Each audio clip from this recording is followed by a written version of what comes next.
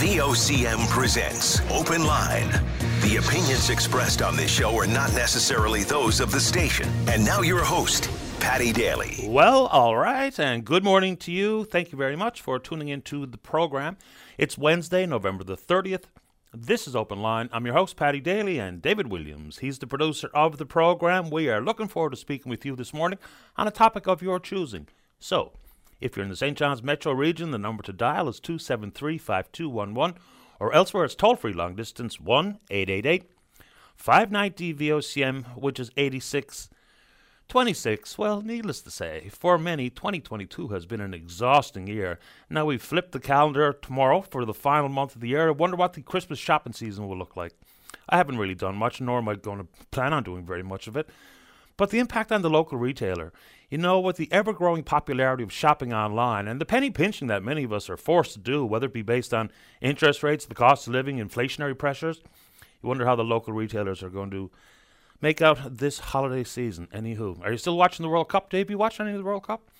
Well, Canada's out, and we know they play Morocco tomorrow to wrap up their experience at this year's edition of the FIFA World Cup.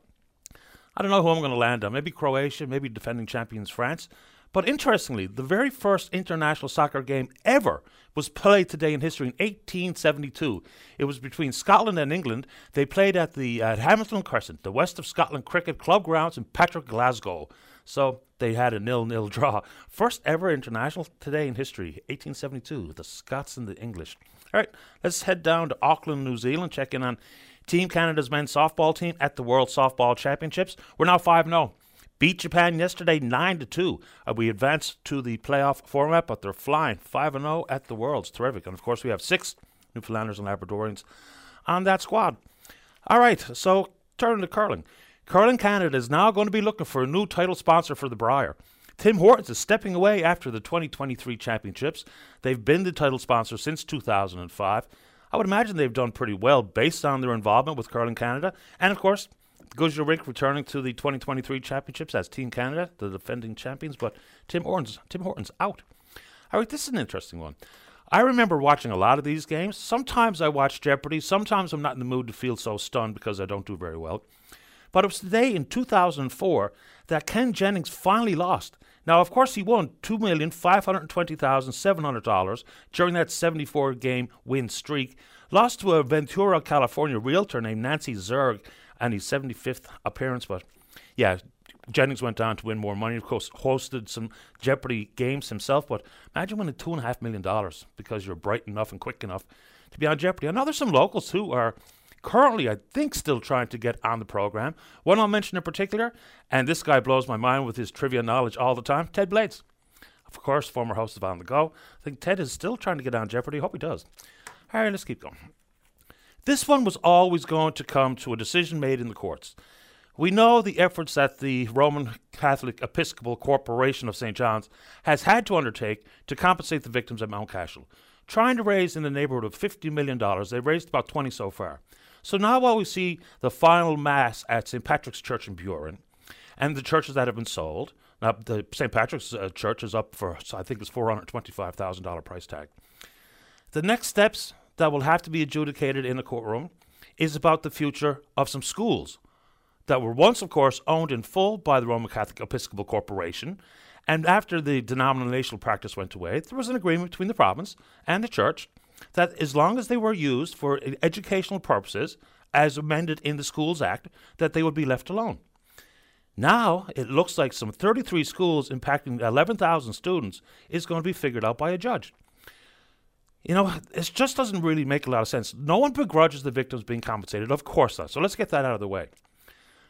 But what are the outcomes here that are possible? So either the judge rules with the lawyers representing the victims and the schools go up for sale, or the judge will have to say that the Schools Act and the amendments therein, as long as they're being used as schools for educational purposes, they will be left alone.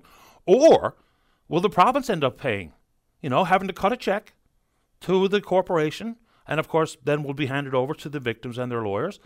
But this is a big issue. I mean, we knew that there was some talk about this, and it's absolutely happening, where we'll figure out what the future of these 33 schools will be. But of course they can't be sold out from under these students, where all of a sudden they have no school. So the outcome is going to be extremely interesting on that front. So whether it be the school-related matter and or the church sell-off, whether it be the rectories, churches themselves, parish halls, any concerns you have on that front, we can talk about it today. But yeah, 33 schools impacting some 11,000 students will have to be evaluated. Let's stick with schools. So first off, what's happening in your child's school?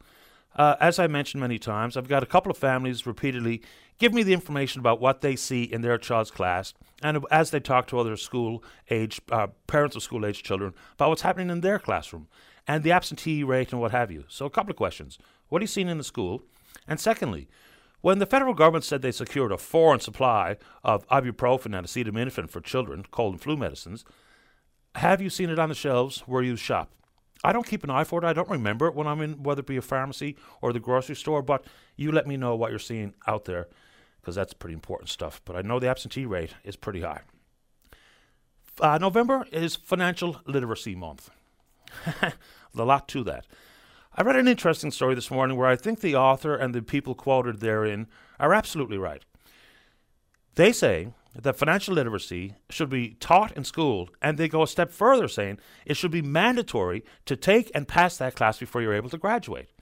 I mean, we know very quickly after high school or whatever bit of post-secondary you may or may not do, that before long, money, unfortunately, becomes a big part of your life. And the ability to manage your money before the issue gets away from you and you end up as a credit risk and or bankrupt, I mean, whether it be an impact on your own individual circumstances, your family, your mental health, money, as unfortunate as it is, and it's not the be-all and end-all, but it goes a long way, right? We all know that to be true.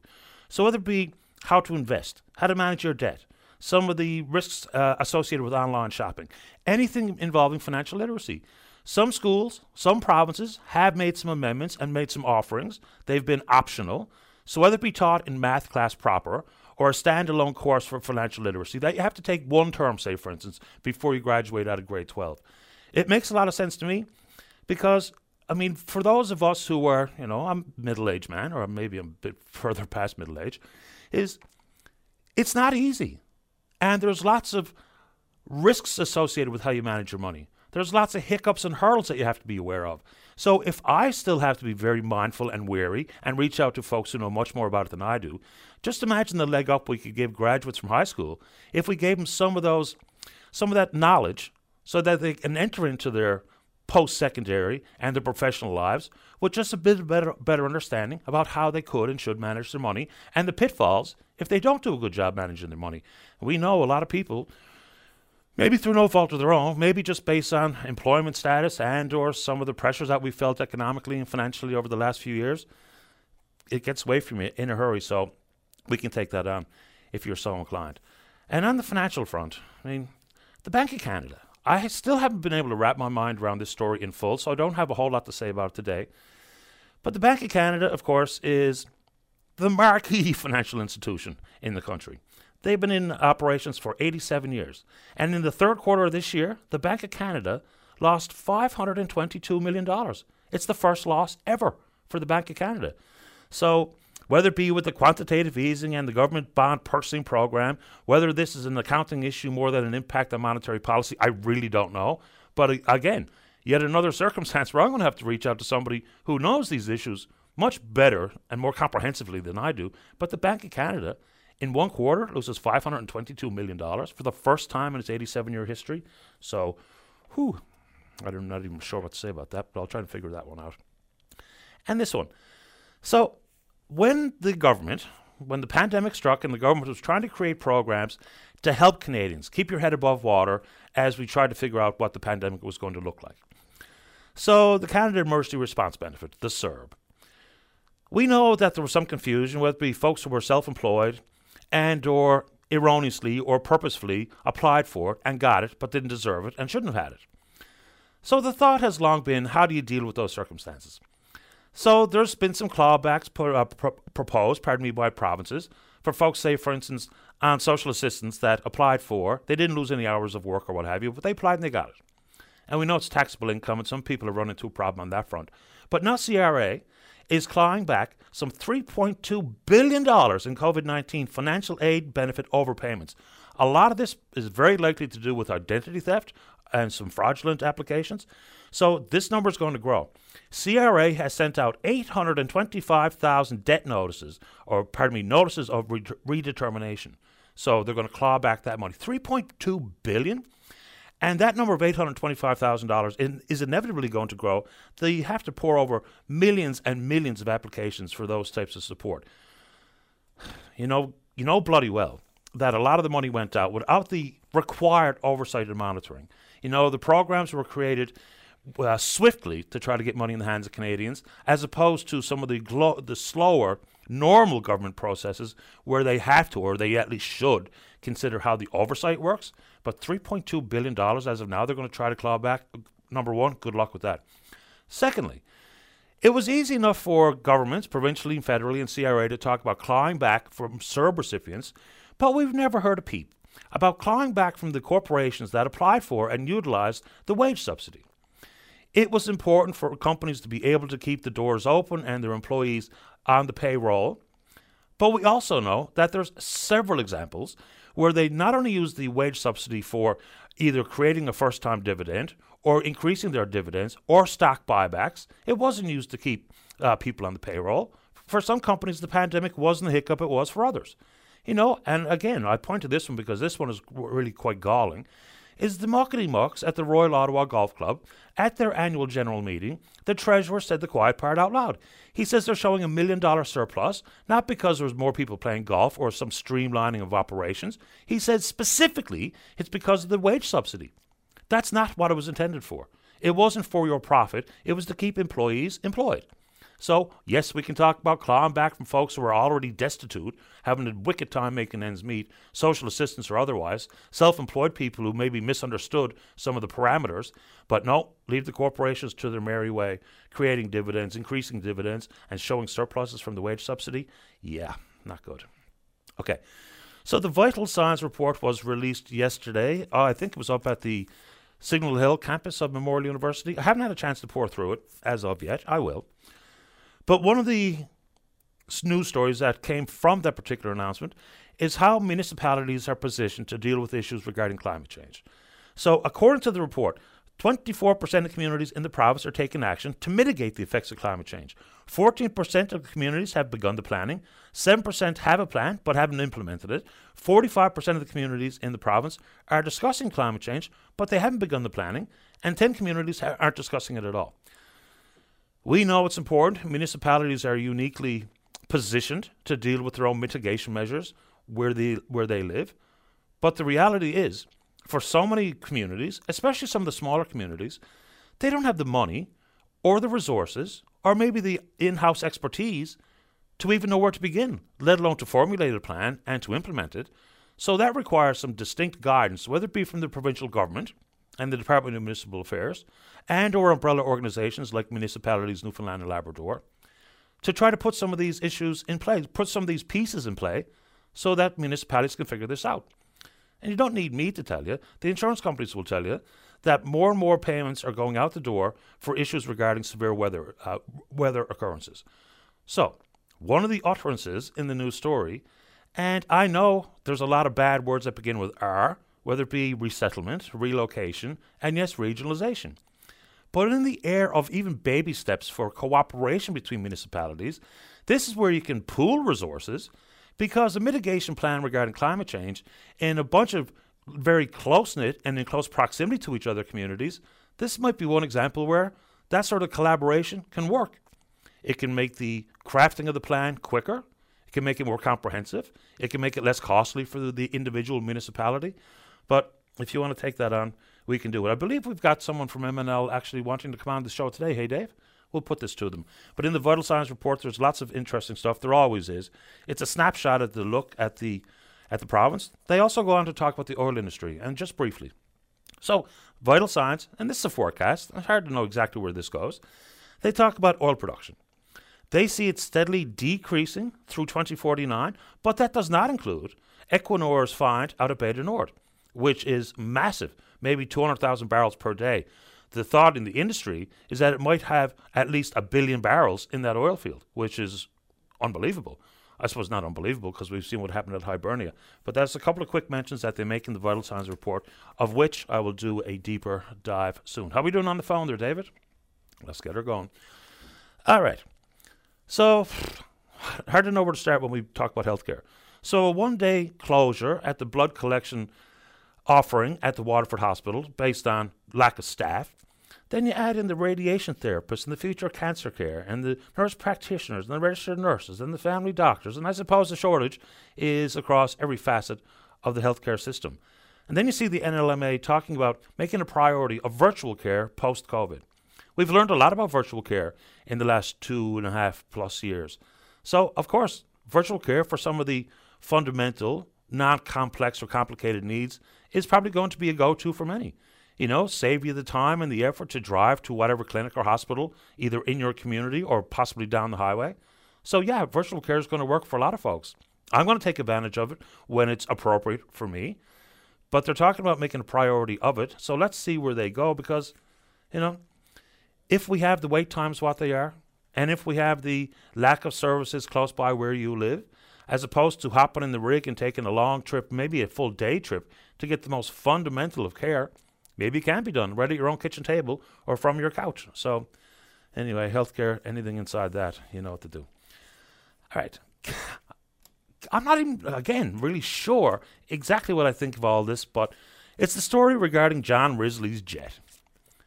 So the reaction, and you know the story here, so 3 councillors from the town of Stephenville, plus the town manager, they flew via Air Canada to Hamburg, Germany, but they made the return flight on Mr. Risley's Bombardier BD700 1A10 ultra-long-range private jet. Okay. So, as Alex Maryland, the head of the political science department at Memorial University says, optics are always an issue in politics, and he's right.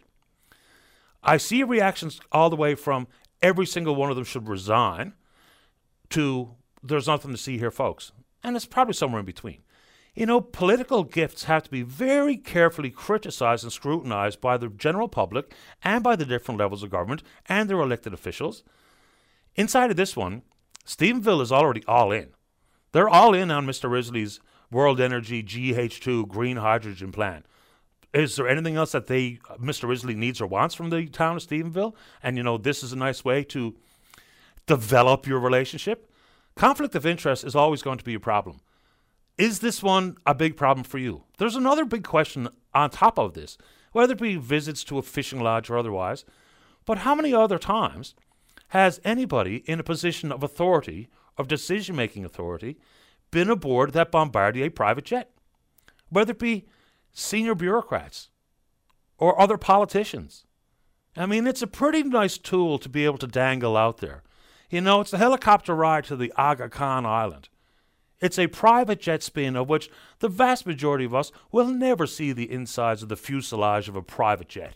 So, did it have any influence? Is there any influence remaining in the offing where Mr. Risley has curried favor based on this? Someone tells me the only story inside of this is that it saved the town of Stephenville maybe a net advantage of $5,000. I don't know. But, you know, the conflict of interest rules, it'd be nice to hear from the department as to how they view this one as well. The mayor of Stephenville, Tom Rose, and other councillors apparently say this is no big deal. They're quite comfortable with their decision. But I would say, again, unscientifically, my email inbox, not on side with that particular position taken by the mayor. You want to tackle it? Let's go. Just a quickie on the national front. So we've heard stories about Chinese meddling interference directly in the most recent federal election. So whether it be the fact that we've already seen the arrest of a Chinese spy who used to work at Hydro-Quebec and the whole story regarding Chinese police stations, what have you. But if China interfered financially and otherwise, whether it be through the media, whether it be directly with candidates or the representatives, when asked about it, the Prime Minister is pretty flimsy. Gotta say. Different answers in French versus English. And he says at one time there was no impact on the federal election results. Then he goes on to say there was no significant impact. Listen, if regardless of what the Prime Minister thinks of what constitutes significant, what exactly happened? I'm sure there's going to be some ongoing investigations and CSIS and other intelligence agencies need to keep some cards close to their vest. But what exactly happened here?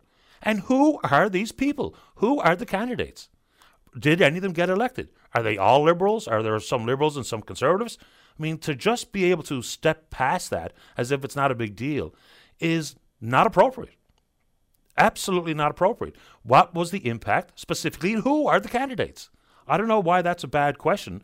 You know, it's not in the air of fear-mongering. If we're going to be concerned with foreign interference in our free and fair elections, then knowing exactly who was compromised is probably pretty important.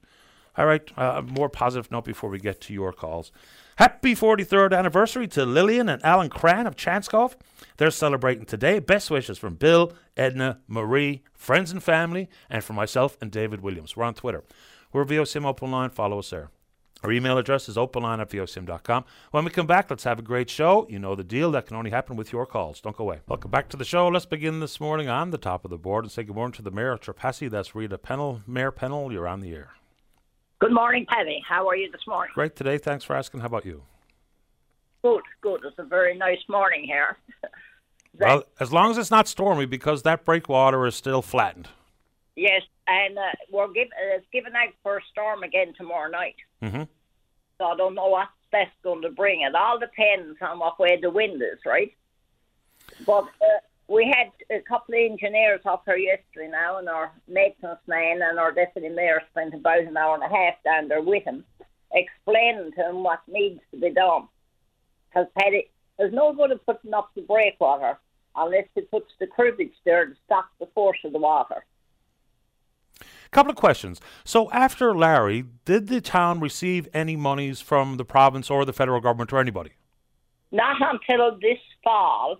We received, we knew about it last spring, and we were after the engineers the whole time, and they were here a few times, and we were telling them we needed it done before July, before the storm started again. But the contract wasn't awarded until the 3rd of November this fall. So what was the reason for that delay? They said it was they had to go through environment and different government departments and stuff like that. And I think a lot of it might have been the engineers themselves. Okay. So, the concept here is, can you even put something there that's going to withstand the type of storm surges that we're seeing? So is there any plans, for instance, I spoke with one of the residents yesterday, I believe, and we're talking about, if people have ever been in Trepassey, you know that one section of road is pretty close to the high water mark, no matter how you slice it. Is there any conversation about rerouting the road, for instance? Because it's one thing for the breakwater to hold. It's quite another for the road to be jeopardized every time that there is a breach. No, there's... we talked about it back in 2012. That was the first big storm that we had, that done a lot of damage at that time. But they just put the sticks and that back there. But there's not much room there unless they cut across Trepassey Harbour. That'd be the only way they could put another route there, because we have the breakwater and we have the ocean on one side and we have the harbour on the other. And this road, that's where our water lines and our power lines and everything go to the lower coast. So what's the timeline? Now that the contract's been awarded, are they able to start work ASAP? Is this something that'll be picked up again in the spring? What's the plan? Well, they're supposed to start now. The contractor was down there on Saturday starting, and he was fixing up the road, and then this happened Saturday night. So now we had those engineers, they could tell us nothing. They listened, they marked everything down, they took pictures, but they had to bring it back to people higher than them to make the decisions. It's a pretty big mess. So, beyond the fact that it's been damaged already, and it's not even there at this moment in time, I would imagine, not just as a councillor or a mayor and talking about timelines and the amount of money and who's going to help pay for it to be put back, when the road cuts off one side of the community from another, and then, of course, when you see the stories and the pictures coming from Portabask and elsewhere, I would imagine this is not only about money and time, it's also pretty unsettling for you and for everyone else living in Trepassey. Well, it is. We talk about safety, those people down there right now are not safe. They're right open to the ocean. The ocean is right open. The fence is gone, and the part of the fence that's left there, you can see where it's bent over. It's not stable. So, it must be an awful feeling, because even a bad night, the people in the harbour don't sleep watching it. How do the people on the lower coast sleep? Well, I would imagine, even if they years before didn't feel like they were at risk, now that we see things, even if you just have the images from Port aux Basques, even if you just have the images of that night where the breakwater was broke by Larry, I'm sure it makes them go to bed pretty uneasy. And every time the wind whips up against the window, up out of the bunk you get to have a look to see how close the storm surge is getting to the house. Yeah, I understand. What people have, and the federal government is involved too, because this was federal. They passed it over to the provincial, and the provincial passed it over to the municipal. There's no small town can keep that going. There's 3 federal sites on the other side of that road. There's Powell's Head, there's the Battery, and there's Walton's Point Light for the fishermen. So they're all federal. So, there's more than the municipal or the provincial involved. All hands involved in this. What's the value of the contract, Mayor Pennell? It was $929,000. Well, you can say just about $1 million. $1 million, and to do nothing. Yeah, and we don't even know if they're going to be able to put something there that's going to be able to withstand the pressures that we see on the coast. Anything else you want to talk about this morning, Mayor Pennell? Well, I've got to mention about our doctors. We're still have no doctor since June. Everybody know we had 2 doctors here after Dr. McGarry left for 3.5 years. And, nobody gave them a chance to get that job, or didn't offer them enough to come here, because, one of the doctors have a home here, pays taxes here, and they wanted to put her home as Holyrood. Because by doing that, they wouldn't have to pay her the retention bonus, which is something like $7,500. I don't think Eastern Health wants doctors in rural Newfoundland. I don't know. People tell me all the time that the politicians don't care, but my goodness, the political victory for a governing party, if they were able to recruit more doctors, sprinkle them around the communities in rural Newfoundland and Labrador that have lost their doctor, whether it be in Trepassey or on Fogo Island or anywhere else, there's a big political win there. I don't know how successful any of these recruitment campaigns are going to be. I know they've put forward a significant amount of money to try to attract people to come here, whether it be a registered nurse or a nurse practitioner or a radiation therapist or a family doctor, but I'm not so sure how it's going. Why would you pay a lot of money for people to come, though, if you had people here that want to come here for the sake of $7,000 or $8,000? And, I don't know. Sad. So I brought it to the floor of the convention, the municipal convention, when I was in Gander on the 3rd or the 4th of November, on which day it came up. And we had a doctor there from, he was Dr. Butler from Central, and he said it was such an easy fix. But it's so easy a fix, we're still 5 months without a doctor. Yeah, it certainly reminds me of what happened on Bell Island. There was some basic accommodations requested by the doctor. When the health authority said no, that was it. Doctor left. So, yeah, there's got to be a tailor-made package for doctors to work in different parts of the province. Because we all know, to be true, it's much different to live in St. John's than it is in Trepassey. And whether or not that's attractive enough, we've got to do whatever we got to do wherever we're going to have healthcare clinics. Because I also know that some of the clinics are going to be gone forever at some point. So if the communities are viable and stable and they've had a doctor in the past, whatever the province has to do, and Dr. Megan Hayes, who's the new deputy minister on that front, she's got the worst and the toughest job in the province. Mayor Pennell, I'm off to the break. I appreciate the time. Thank you so much. Take good care of yourself. Okay, bye. Okay, bye-bye. It's Mayor Rita Pennell out in the town of Trepassey. Someone wanted me to bring this up, and I kind of forgot about it off the top, but I'm happy to talk about it. There's growing concern and people who really would like to see the provincial government make some moves on this front. It's when we see couples who have been together, married for 30, 40, 50, 60 years. All of a sudden, one or the other has a different need for our medical assistance. They go to long-term care and maybe get split up. When we talk about a healthy, dignified, safe, happy place to spend your final years, even if you have a medical concern, breaking these couples up is absolutely heartbreaking. In Nova Scotia, they've actually changed their tune on that front. They will not be breaking up these couples. We've seen and heard these stories here in this province. Gavin Will's family comes to mind. I heard Cecil Whitten talking about it, and he and his wife, and their worries about being split up. So accommodations can be made. There is no question there. How the government approaches it and whether or not they're even considering it, it's a big one. And then, to extend that conversation, I still would love to get some better understanding and answers as to why this province is so out of whack compared to the national average of residents in long-term care who are living in restraints. Sometimes it's necessary for their own safety and safety of other residents. And also the numbers of residents on antipsychotic drugs when compared to the national average. We are way, way out of whack. Actually, I had some of those in front of me a little bit earlier. Here's the story. Restraints in long-term care. The percentage in this province, 14.2%. National average, 6.5%. Obviously way out of whack. When it comes to antipsychotic drug use in long-term care, in this province, 38.3% of residents are on these drugs, sometimes not even prescribed. The national average across the country, 21.9%. We need to understand those numbers. Is it simply staffing, or is there some protocol and approach that's so different here versus everywhere else? Let's take a break. Don't go away.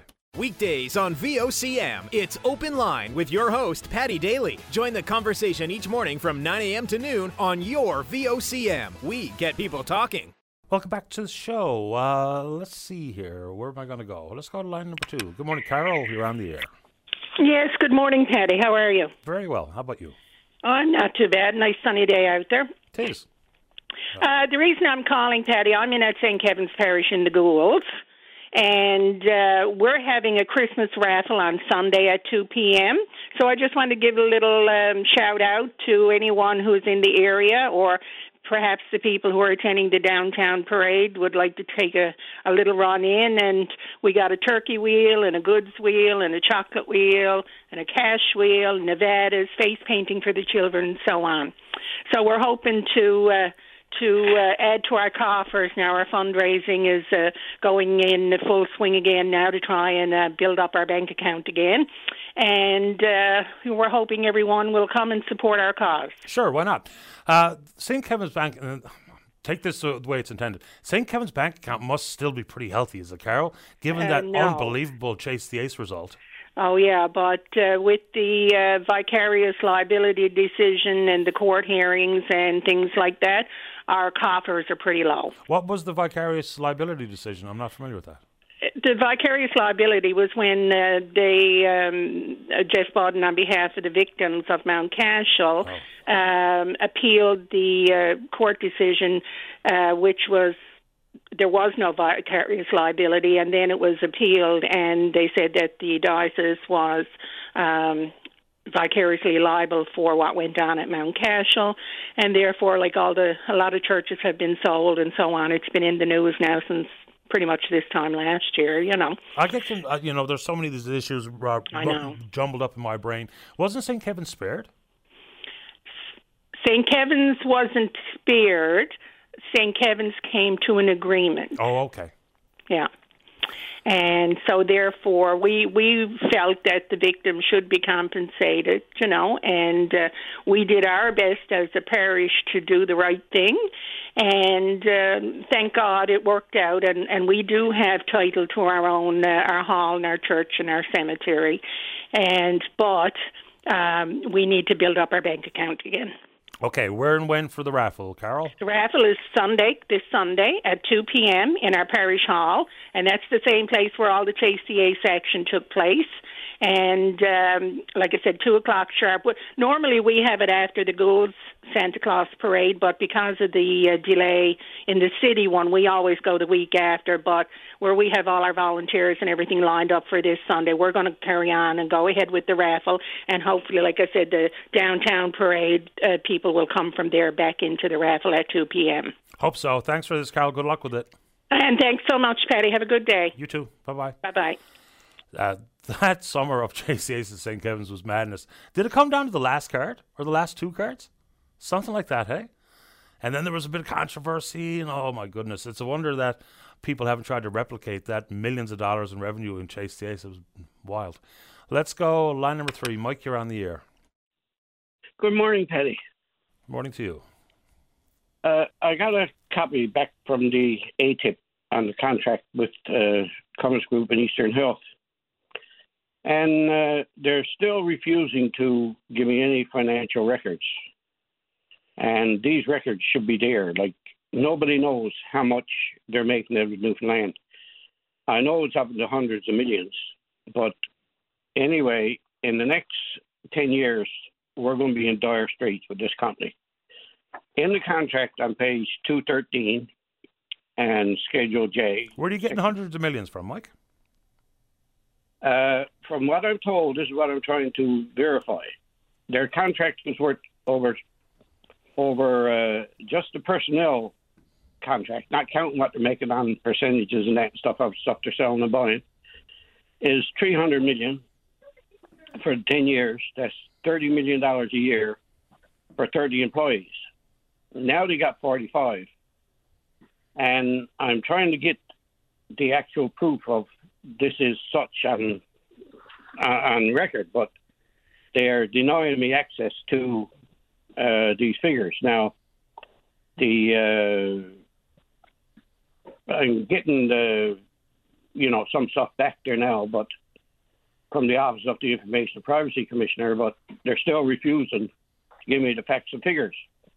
But this is what it means there, that basically they privatized the services of Eastern Health. Let me read this package into it. It's not that long. Eastern Health personnel that are already existing managers and supervisors engaged in connection with the services as of the effective date of this contract shall remain Eastern Health personnel during the term of this agreement.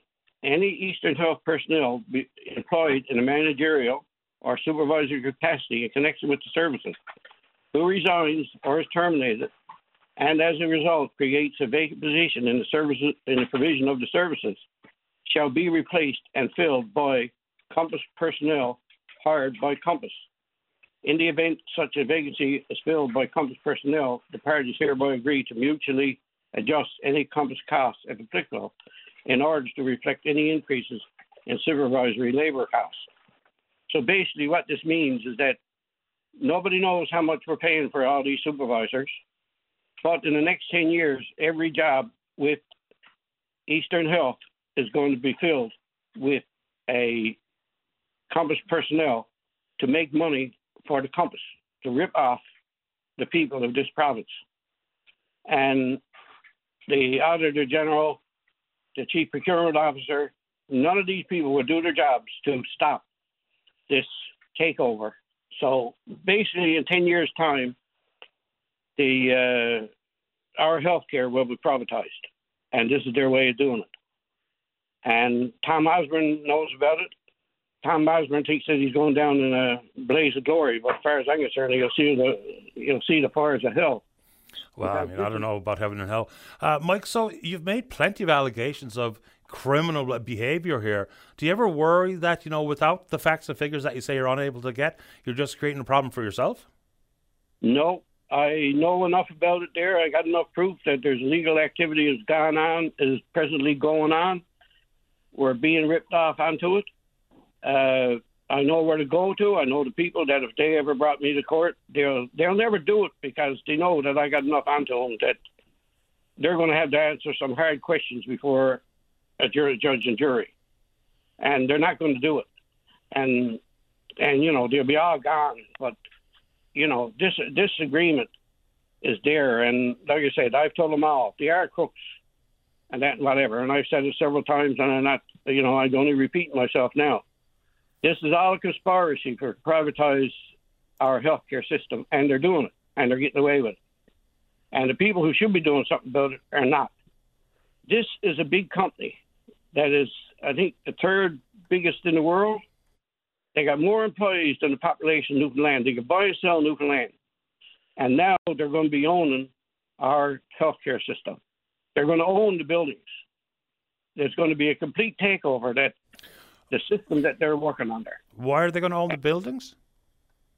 Because they're going to be charging so much, they're going to have total control over all maintenance and everything else. They're going to be funding it. And, well, when the 10 years is up and you got everybody there, there's nobody saying anything. There's nobody owns anything. There's just Compass. That's it.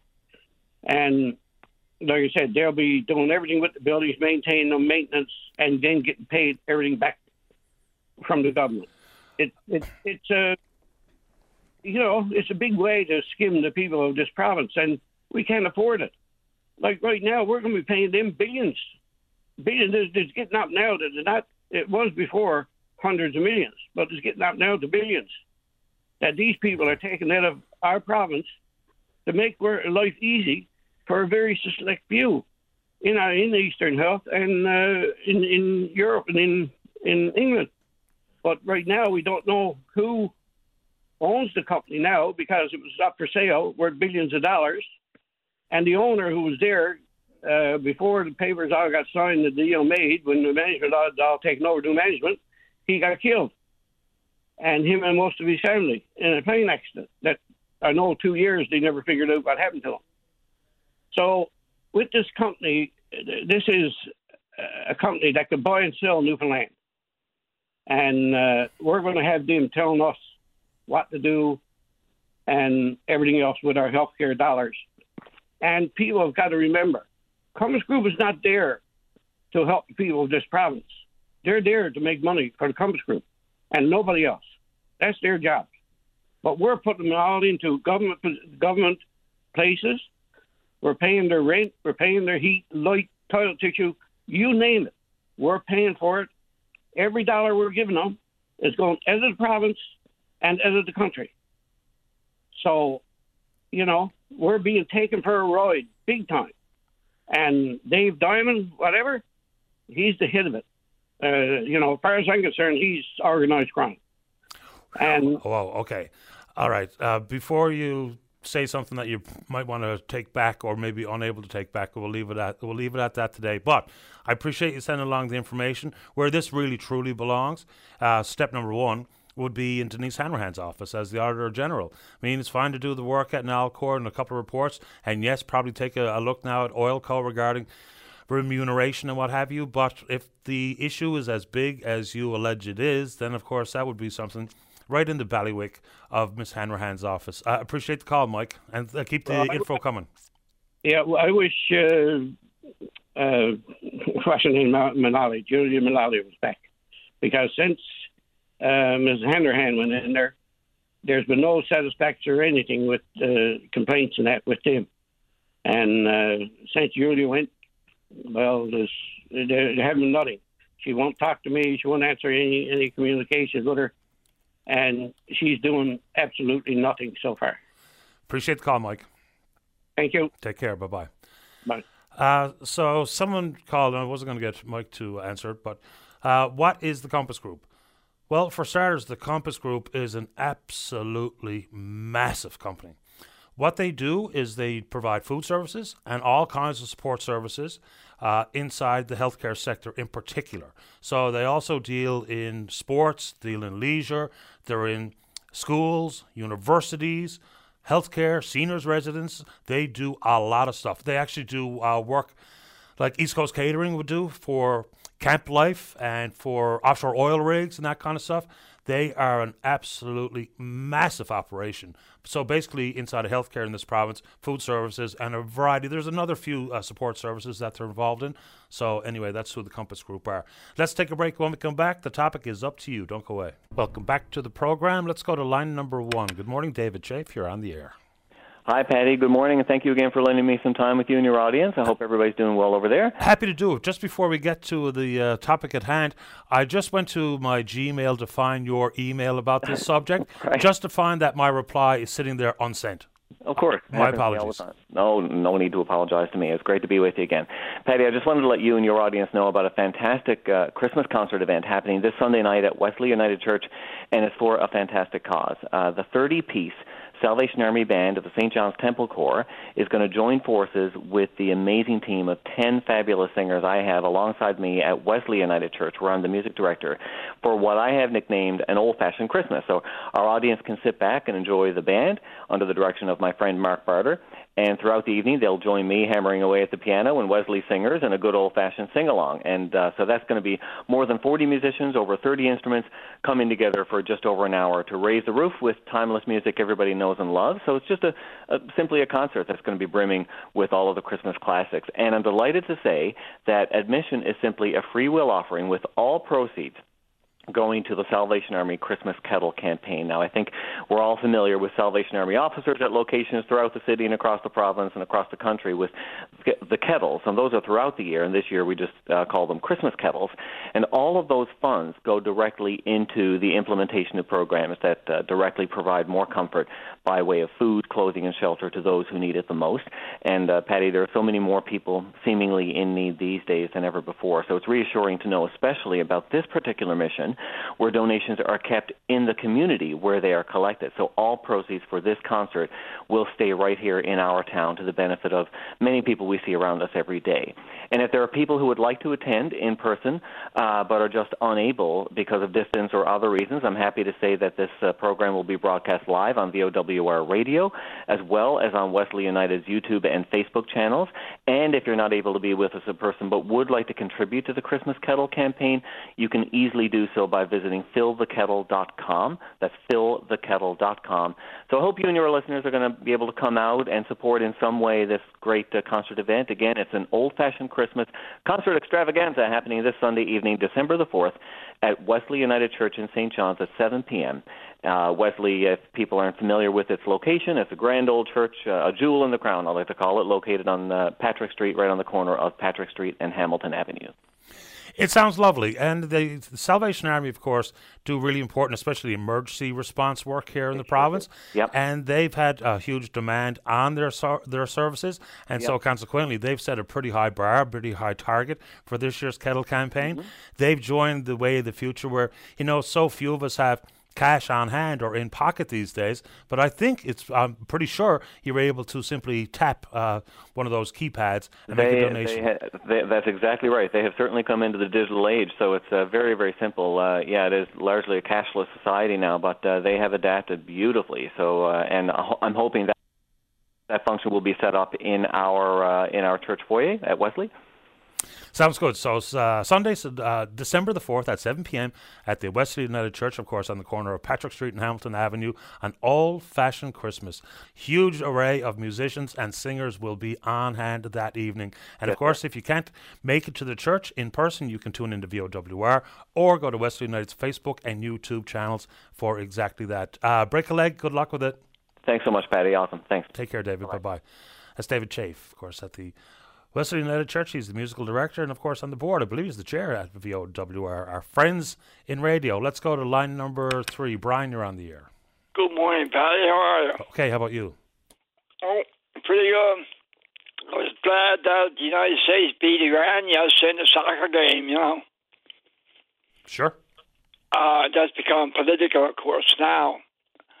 What I want to throw out a bouquet here this morning, I had a bit of a situation yesterday. As you know, I use a walker. I suffered a couple of strokes and that. And I had to go into the bank to set up some business yesterday. And so I got my usual cab company I usually got. Very, very good.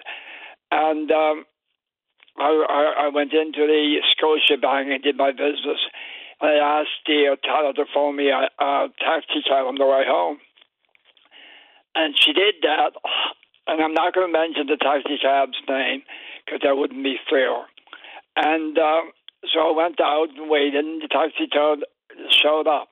Now, my apartment building is hard to find. If I order something and it's been delivered, they always mess up where the place is. So I got into a taxi cab, and so I told the guy where I wanted to go to, and he didn't seem like he didn't know where he didn't seem that he didn't know where it was going to, and so we got just about to the area that it was in, and he said to me, "I don't know where we're going," and I said, "Well, my mind doesn't work like it used to," and I said, "I really don't know, but I know that a lot of people have a hard time finding this building," and he was getting pretty upset with me. So I said, "The hell with it." I said, "Leave me out." So he let me go. Of course, I paid my fare, and I recognized where my building was. And I walked over as far as I could, and I noticed, of course, there's a road there I had to cross. Now, that's dangerous when you're using a walker. And I was trying the best to get where I was supposed to be going to. I recognized the building. I didn't recognize the door I was supposed to go to, but I recognized the building. And, there was a few cars go by, and, they slowed down, and that was very nice. And then I was getting pretty worried here. And a young man showed up. I don't know where he came from. And he was only a young man. And he said, "Sir," he said, "you seem to be having some problems." And I said, I surely do. And he said, "Well, what's your problem?" And I said, I was in a cab, and the guy couldn't find out where my apartment was. So I said, we had a bit of an argument. I told him, "Man, leave me out, I'll pay a fare and that." Now, I'm not attacking the cab driver, Paddy. We all have bad days, and probably it was just one of his bad days. And so the young fellow helped me across the street, and he then said, "Now, is there someone in your building that would be able to open up the door and get you in and stuff like that?" And I said, "I think there is." And I remember the phone number of one person, and he used his own phone and phoned the person. They were home, and the person came out and came up to the small highway that there is there, and the young man got me down to into the apartment building. And this morning, I would like to say a thank you to the young man. He certainly saved what could have been a more serious situation. And what I'm phoning you for this morning is that if that young man is listening to your show this morning, or if his parents are listening, the only thing I know about him is that he works at Dominion grocery store. I'll give my phone number to your producer, and he can give me a phone call, because I'd like to give him a little reward for stepping in and helping me out. I certainly really do appreciate it. Brian, Dave has your phone number, so I'm glad someone was there to give you a hand. And it could have gone horribly wrong, but this is good news, and a good shout out to this young fellow who works at Dominion. So if you know who that person is, or you yourself are listening, please do indeed call us so we can connect you with Brian. Thanks for this, Brian. Thank you again, Paddy. You're welcome. Take care. Bye-bye. Quickly before we get to the news, so we talk about food insecurity and maybe more and more opportunities for more production here in the province. Here's an interesting one coming from a fellow I follow on Twitter, Dr. Sylvain Charlebois. This is about the increase in value per acre of farmland by province from 2017 to 2021. The largest increase in the value of farmland in the country, provincially speaking, this province. 80% increase. Just for some context, Quebec 37%, PEI 34%, Ontario 34%, BC 33%, New Brunswick 31%, Saskatchewan 26%, Alberta 24%, Manitoba 19%, Nova Scotia 15%. How can we be that far away? The increased value per acre of farmland in this province is from 17 to 21, 80%. Let's take a break. Don't go away. Join us for On Target, 1 hour in which Linda Swain examines topics that mean the most to you. On Target, weekday afternoons at 1 on your VOCM. Welcome back to the program. Let's go to line number 2. Say good morning to the president at Municipalities Newfoundland and Labrador, Amy Cody. We've also got a special guest joining us this morning. Good morning, Amy. You're on the air. Good morning, Patty. How are you? Very well, thanks. How about yourself? Oh, I'm doing well. I'm battling a cold the last few days, so I'm going to try not to sniff or cough during this call. So bear with me. No problem. Get well soon. I've got a sick child home as well. Yeah, it's gone through this place too. Yeah. Unfortunate. So we have a special guest now. I'm going to set it up by saying there was some big shoes to fill when Mr. Pollitt left the organization, but you have indeed refilled his shoes with the new CEO. Absolutely, and Craig is still with us until the end of the year. And I would just want to say publicly again, just a huge thank you to Craig for being, such a pivotal person in municipalities, Newfoundland and Labrador, and for working so hard for municipalities over his 21 years with the organization. Definitely big shoes to fill, but we think we've got a great fit, and our new CEO, I'm so pleased to say, is Rob Nolan, and Rob is here with us this morning, and he'll start with M&L on December 12th. He's been having some meetings with Craig and staff, and he'll be involved in our board meeting coming up December the 16th as well. So it's baptism by fire, no doubt. He'll be with Craig for a couple of weeks before Craig sets off to new things for, on his horizon, but we couldn't be happier. Excellent news. Rob Nolan, welcome to the program. Hi, Patty. Thanks for having us. Happy to have you on. First off, congratulations. Thank you very much. It's a good news story to get a job like the CEO at Municipalities Newfoundland and Labrador, but as Amy said, it's a bit of baptism by fire because there is a laundry list of initiatives that your organization is working towards. Just for a bit of background for folks who might not recognize Rob's name, a bunch of senior roles. He was a senior planning analyst at Memorial University. He was on the board of Happy City St. John's, co-founded the Citizens Assembly for Stronger Elections, and now he's taken on this particular role. MBA, Master of Arts from MUN, did a postgraduate certificate of public policy and governance from the University of Victoria. So the CV is strong. I wanted to get that out there for part of the introduction. Thank you very much. Okay, one of the key focus areas for you over the years, and correct me if I'm wrong, has been climate change. And, the Vital Signs report and the concept of regionalization, which has been controversial in some corners, this is a great opportunity for municipalities to cooperate here. One of those baby steps towards regional cooperation and or regionalization, because by and large they don't have the funding, the expertise in-house to address this particular concern. What's your message and some of the guidance that you'll be offering at M&L on this front? Absolutely, Patty. I'm so glad that you connected those two priorities. Both are strategic priorities, regionalization and climate action for M&L, and they both have so much overlap. We say that climate change and extreme weather events don't recognize borders. They are very much regional challenges. And, we have coastal communities, we have inland communities that are experiencing forest fires, we have northern communities that are experiencing the effects of climate change. And it really does require a regional approach. I think coming into M&L and this position is really exciting for for trying to build solutions, in that M&L is ideally positioned to act as a convener, to act as a facilitator there. And I know that the membership is already in support of regionalization. The membership recognizes that there needs to be action in the realm of climate change, and that's both in mitigation and adaptation. But, over the last this year alone, we've seen so many extreme weather events in Newfoundland and Labrador, and they really require immediate, urgent action, and it has to be collective action. So coming into the role, climate action is one of the top things on my mind. So for municipalities that have indeed entertained climate action as part of their mitigation plans, and that's only some 24% if I remember the polling correctly, what does expertise look like? Where do they get it? I harken back to Harbour Main went for an external consultant, which comes with an associated cost. So how does the cooperation work, and where do the expertise lie?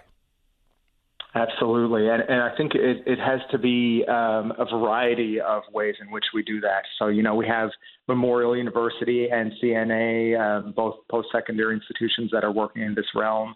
We heard, on your news earlier, Joel Finnis, prof at MUN, talking about his research in climate change.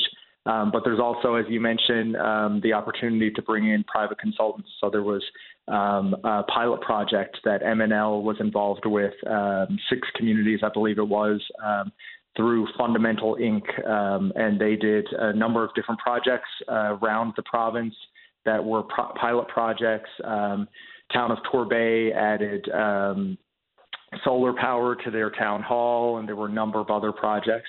And those can really be built upon, small successes that can be built upon. Those projects were funded by FCM, Federation for Canadian Municipalities, as well as federal funding. There's Infrastructure Canada funding available.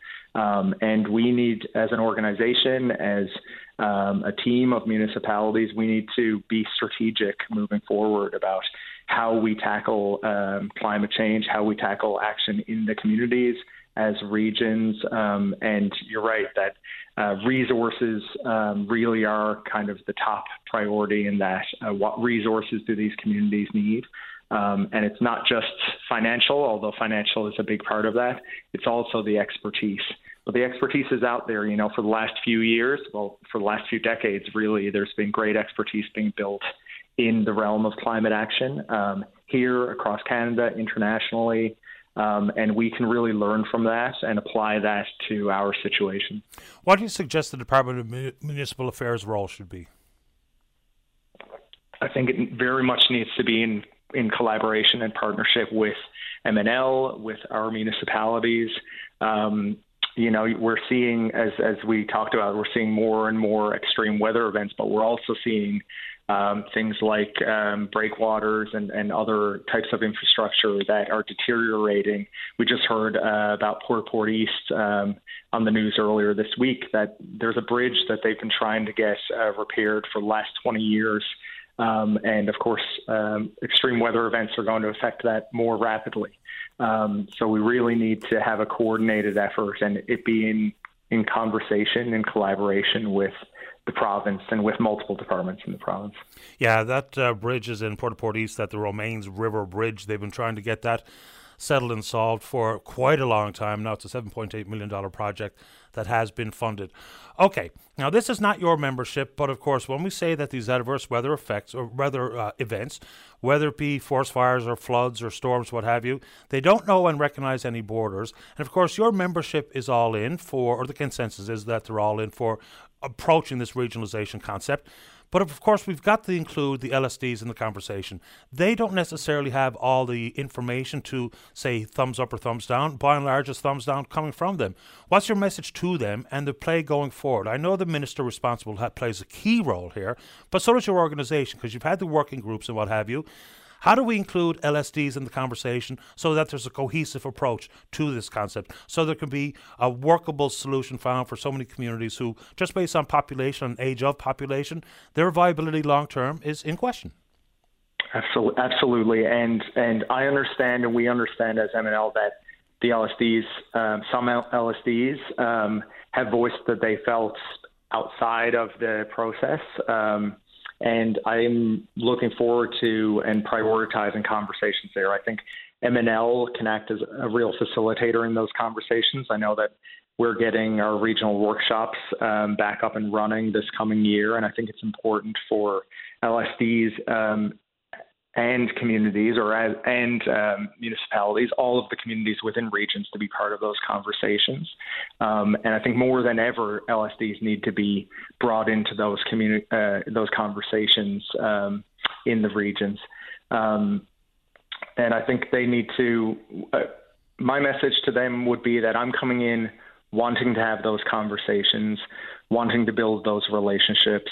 And I also think that there's some great work being done in regions that include both municipalities and LSDs, and we can build upon those successes, whether it's in climate action, whether it's in asset management or other regional activities, recreation, for example. We can build on the successes that exist around the province and really use those successful models to show that regionalization, one, isn't one size fits all, of course, but there are models that are successful and don't take away identity from communities, don't take away the autonomy of a community, but really bolster the ability of communities, whether they're incorporated municipalities or LSDs, to continue long-term and sustain as communities. Good example on recreation is Lab City Wabush and the Mike Adam recreational facility. So, without those partnerships and collaborations, then some of these facilities get shuttered, and that's no good for anybody in either one of the communities. When you talk about strengthening local governance, That's a big catch-all. Give us some examples where they can be pragmatic moves made for the outcome of strengthening local governance, because not everyone listening will even know exactly what anyone might be referring to there. Give us a couple of examples of things that we should be working towards, whether it be your organization or individual municipalities. Absolutely. So the example that's always given with regional governance is strengthening the voice of local communities, and that's a big one. Right now, we have vital signs over the years. And speaking of vital signs, this week has shown that you have a significant number of seats across the province that are left unfilled or claimed just due to declining demographics in our communities. And you have the same wonderful volunteers stepping forward for these council positions. And once they vacate seats, often the seats are left vacant. So you have small councils for small communities, and banding together as multiple councils with a strategic vision, a long-term vision, can help strengthen the voice when you're speaking with higher levels of government or when you're dealing with private industry coming into the community. So that is the most, in my opinion, important point of strengthening local governance. But also the recreation is a great example, and other partnerships. When you have neighboring communities and there's one community that's a hub, or one community has the supermarket and another community has the ice rink, you can band together as a region to make sure that there's sustainability for those institutions, and that you're not going to have one of those organizations or one of those institutions close and have everyone in the community have to go further away in order just to get their groceries, which we've been talking about food security as well. The increasing of food deserts. We don't want to see that happen. But we can really look long-term and sustain long-term in these communities by banding together. I'm not sure if I've ever asked this of Amy or Craig Pollitt or anyone else in the past.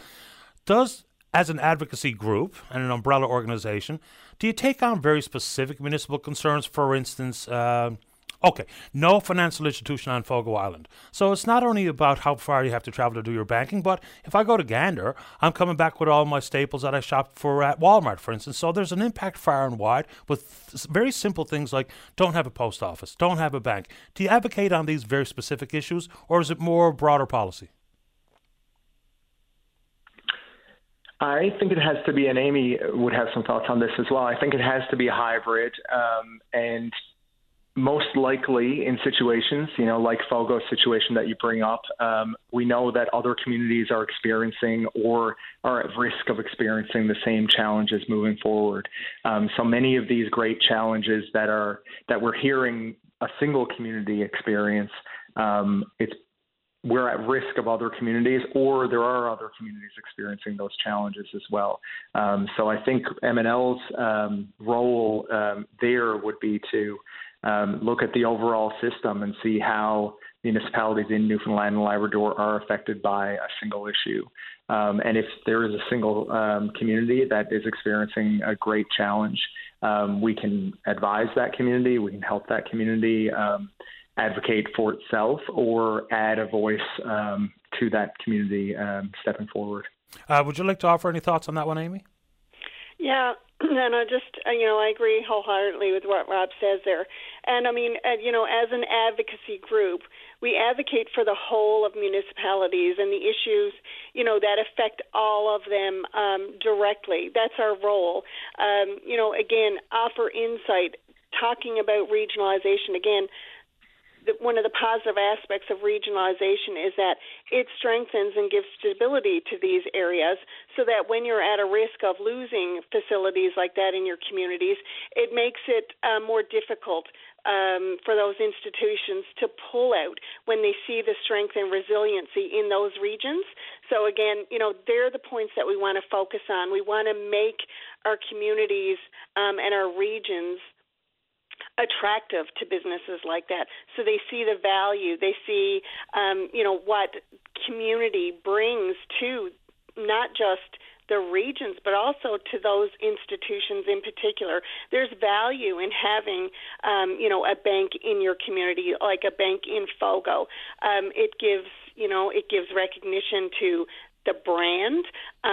It gives, there's less likely for residents in those areas to look elsewhere for those services.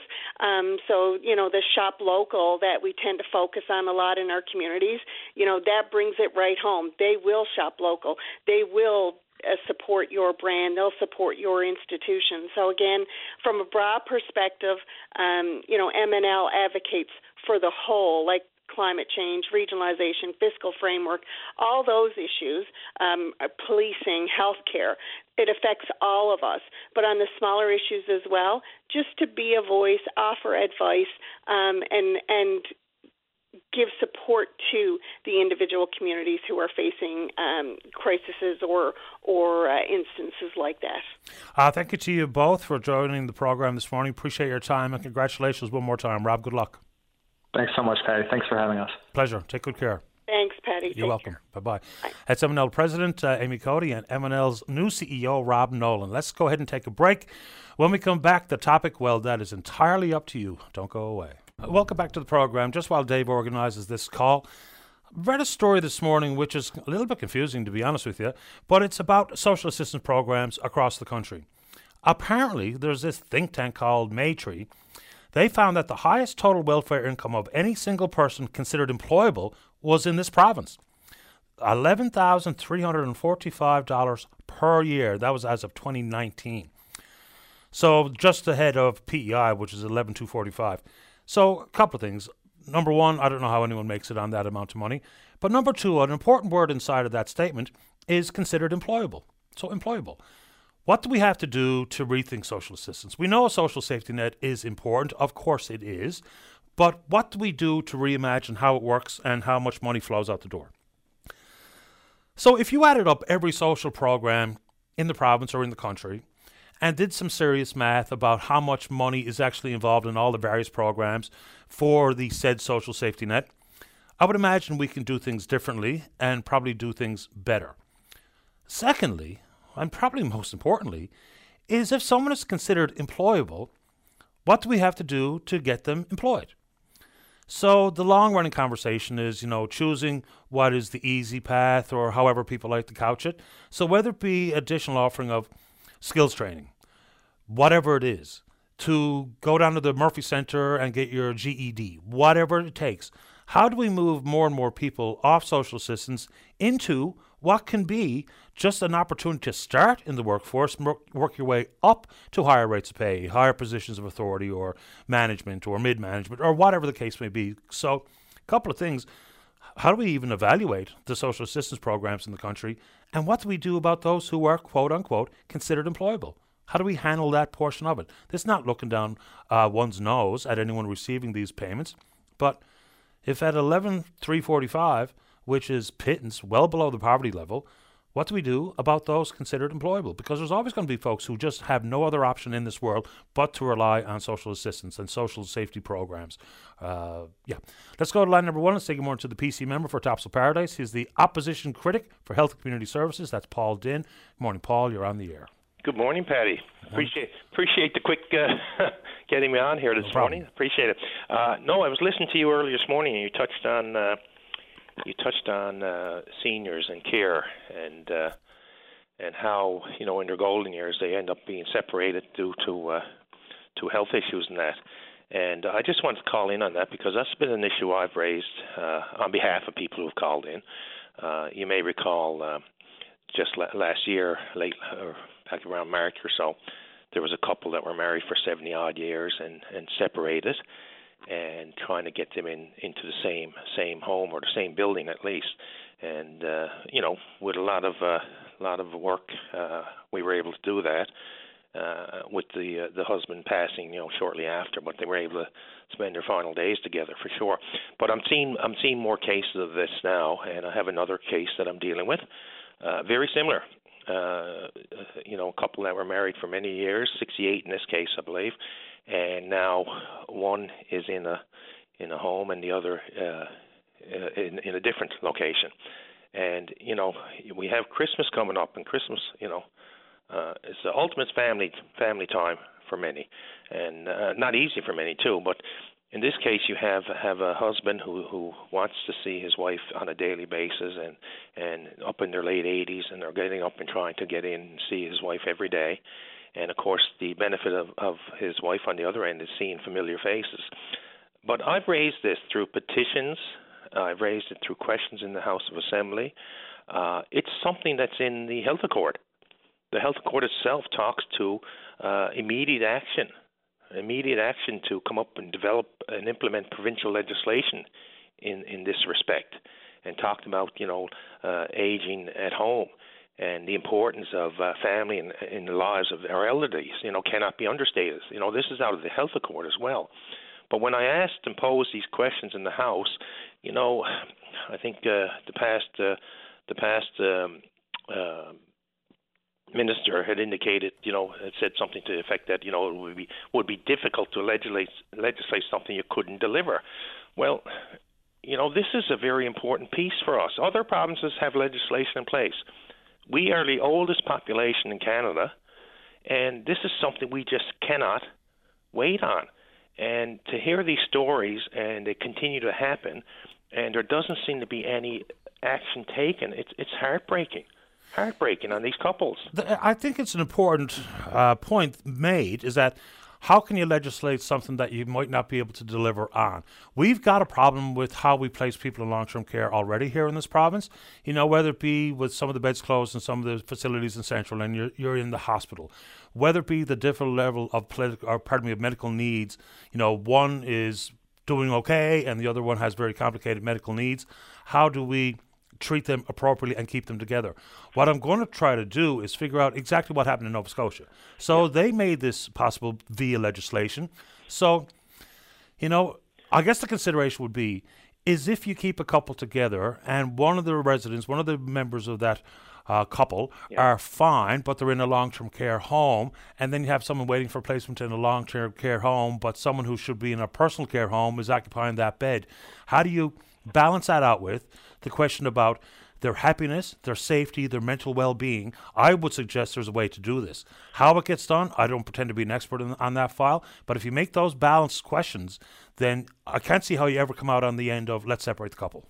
No, and when you talk about beds, as an example, and we know there are beds, the homes that were open out in Central, there are beds, there's just no staff to be bedside. So when you look at some, there are options, because of course, as the example you just gave, if you have someone that's at a level 3 or level 4 care, and a partner who's not there, pairing them up may not put as much of a strain on staff, because you have someone there who can assist in some level. So, there's ways to look at this, and like yourself, not an expert in it, but, when we have an aging population, and it's been recognized in the Health Accord, and we're all getting older, it's terrible that we see the option or the lone result is, well, sorry, you're going to be over there, and you're going to be over, in some cases, not even in the same community. And that's not the answer we need, right? We need to look at solutions, and as you said, look at what other provinces are doing. Learn from them, or probably do better. But to hear cases of people who are married for 68, 70 years and are now separated, and may die alone, it's heartbreaking. And in the Health Accord, the government's own plan, blueprint for healthcare in this province says, ask for immediate action and attention to this. Then I don't see that urgency. It's unfortunate, I don't see it. And the examples are really quite clear that when the couples are separated, very quickly, even the quote unquote healthier one, they start to deteriorate very, very quickly. So we've got to have some humanity involved in this discussion. It's not just about beds and staff and all of that stuff. We've got to consider what we know quite clearly to be true, is that both, not only is the sadness and overwhelming grief, but their medical conditions, they deteriorate ASAP. Of course they would, for every obvious reason anyone could probably even think of. So more's got to be done here on that front. And I am going to spend some time trying to figure out what happened in Nova Scotia. I'm pretty sure I have someone who I know actually worked in the government under the last administration, actually in the Department of Health, old friend of mine that I played hockey with. I'll see if he can give me a bit of information. Help me understand how it worked so we can talk about it in a little more detail here on this show. No, and that's a good approach, and I'm certainly going to do more research as well, and maybe we can have a talk down the road on it. But, I mean, as you just said, in this particular case I'm dealing with now, the healthier of the two is deteriorating quicker. And, you know, it's just heartbreaking. But I just want to reach out because you had mentioned it earlier in your show. And, you know, I have a file right in front of me, very similar. And I don't know how many number of these cases are out there. But because some just, you know, don't reach out. But it's heartbreaking, and we have got to do better. Government has got to do better here. You know, all the variables and facts are there that we're an aging population. We got to do better here. It's because it's just not the right way to treat our seniors and treat our families, you know, in their golden years. It's terrible. Appreciate the time. Thanks, Paul. Thank you, Paddy. And look, if I don't talk to you before, have a great Christmas. The very same to you and your family. All the best. Thanks, Paul. Bye-bye. Paul Dinn is the PC member for Topsail Paradise. Very quickly, there's an accident on the Beatties-Fair Highway, 30 kilometres down. There's a moose still alive but hurt on the road, so be careful there. And what's this one saying? Oh, apparently there's some tech issues in and around Corner Brook, hearing multiple stations at the same time and whatnot. So I just got that email. I will pass your concerns and the tech matters along to engineering. Hopefully we can get it settled and solved ASAP. Let's go ahead and take a very quick break. When we come back, I can feel it. You're in the queue. Don't go away.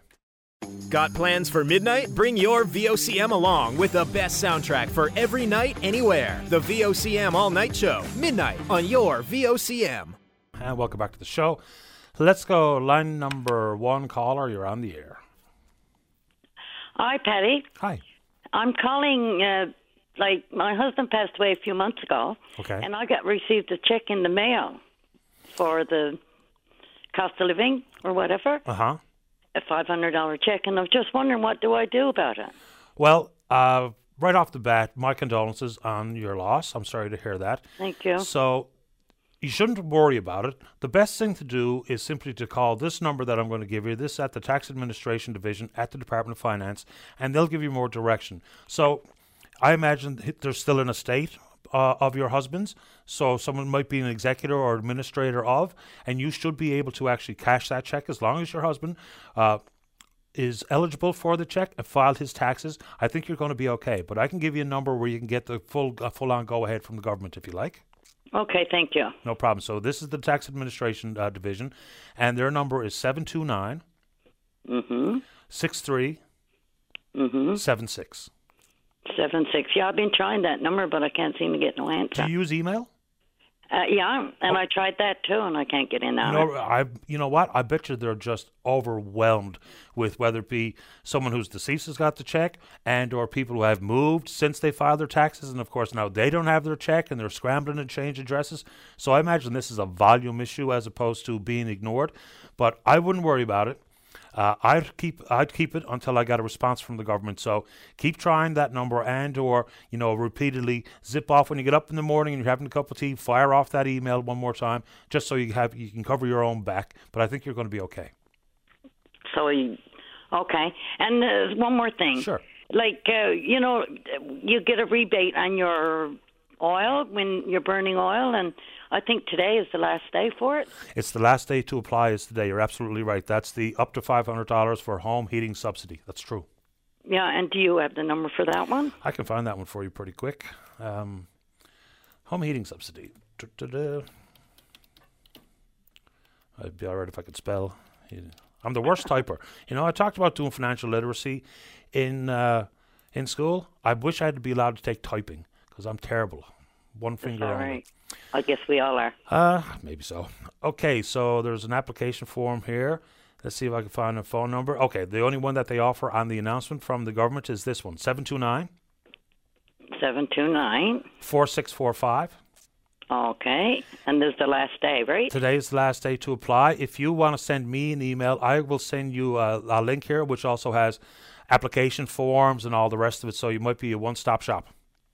Okay. What's your email? Is openline@vocm.com. Okay, good enough. You send me that, I'll reply with this link, and this has all the information you're going to need. No problem. Okay, have a good day. The very same to you. Take care. Bye-bye. Yeah, and for folks who are wondering, yes, today is absolutely the deadline to apply for the Home Heating Supplement Program. Again, here's the eligibility issues. If you have a household with the maximum, eligible households will receive a maximum supplement of $500 where the adjusted family income for 2021 is $100,000 or less. A partial supplement is available to households with an adjusted family income for 2021 of more than $100,000, but less or equal to $150,000. The minimum supplement will be $200. And for the most part, if you're looking for your adjusted family income, it's the net income. And if you look at your most recent tax filing, it's on line 23600. So 23600, you'll find that number there. And it is a adjusted family income is your net income. Let's go ahead. David, am I taking a break here? I'm kind of lost here now as to where we are. All right, so today's a good day to get on the program. If you're in the St. John's metro region, the number to dial to get in the queue and on the air, 273-5211, or elsewhere it's toll-free long distance 1-888-590-VOCM, which is 8626. We're taking a break and then we're coming back. Welcome back to the show. Let's go. Line number 4. Good morning, Linda. You're on the air. Morning, Patty. I think I might have a little bit of help for the people who are trying to cash checks belong to their deceased. Okay. I think if it were a small estate, like if the deceased person died without whatever, if it were just a small estate, the spouse of that person could actually sign that check as the executor of the estate and just deposit it into their own account. That's how I understand it. And for the other listeners, this was an email reply to someone with the exact same concerns, sent off their concerns to the Department of Finance, and here was the comeback. It said, for the cost of living relief program, an eligible individual can include someone who is deceased so long as they meet all the criteria for the program. In these situations, the payment will be issued in the name of the deceased individual, with the executor or administrator of the estate processing the payment in accordance with their authority to deal with assets of the estate. Should an executor or administrator of an estate encounter any problems in accessing these funds for the benefit of the estate, then they call the tax administration office. So that's the information coming directly for them. So that's why I told that lady I think she's going to be okay. And just so she can get some additional comfort and a direct reply from government, you know, just because it's a matter of, don't take my word from it, but I'm actually reading directly from a representative of the Department of Finance, just to give people, you know, a little bit of cold comfort that everything's going to be okay. Go ahead as the executor of the estate or the administrator and put it in the account, because that's what the Department of Finance has said. Absolutely. Well, on a side note, I'm a retired bank manager, so we've done this over the years, you know, with any kind of check, a small check that would, you know, fall under the small estate limit, and I'm sure $500 would be part of that. So yeah, absolutely, I wouldn't call anymore if I were them. I would just sign it, their name, executor for the estate of the deceased person's name. I think they're going to be okay. Yep. I just thought I'd call and give you that little bit of information. I'm pleased that you did, Linda. Thank you very much. Thank you. You're welcome. All right, bye-bye. Getting a question, and maybe I'll just do it versus, and I will reply to the email as well, but the Home Heating Supplement Program is for people who use furnace or stove oil to heat their home. That's it. Those are the only two eligible heating sources that are eligible for this particular subsidy, which is a break of up to a check or supplement up to $500 for some. The minimum supplement is indeed $200. So that's the answer to that question. Sean, you said your mother only had part of it. So there's the ins and the outs of it. All right.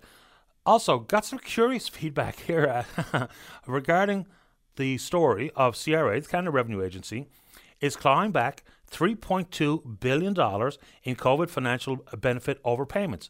Some of this inevitably is because of identity theft, But the CRA sent out 825,000 notices of redetermination, trying to get back this money that was ill-gotten by however many thousands and hundreds of thousands of Canadians.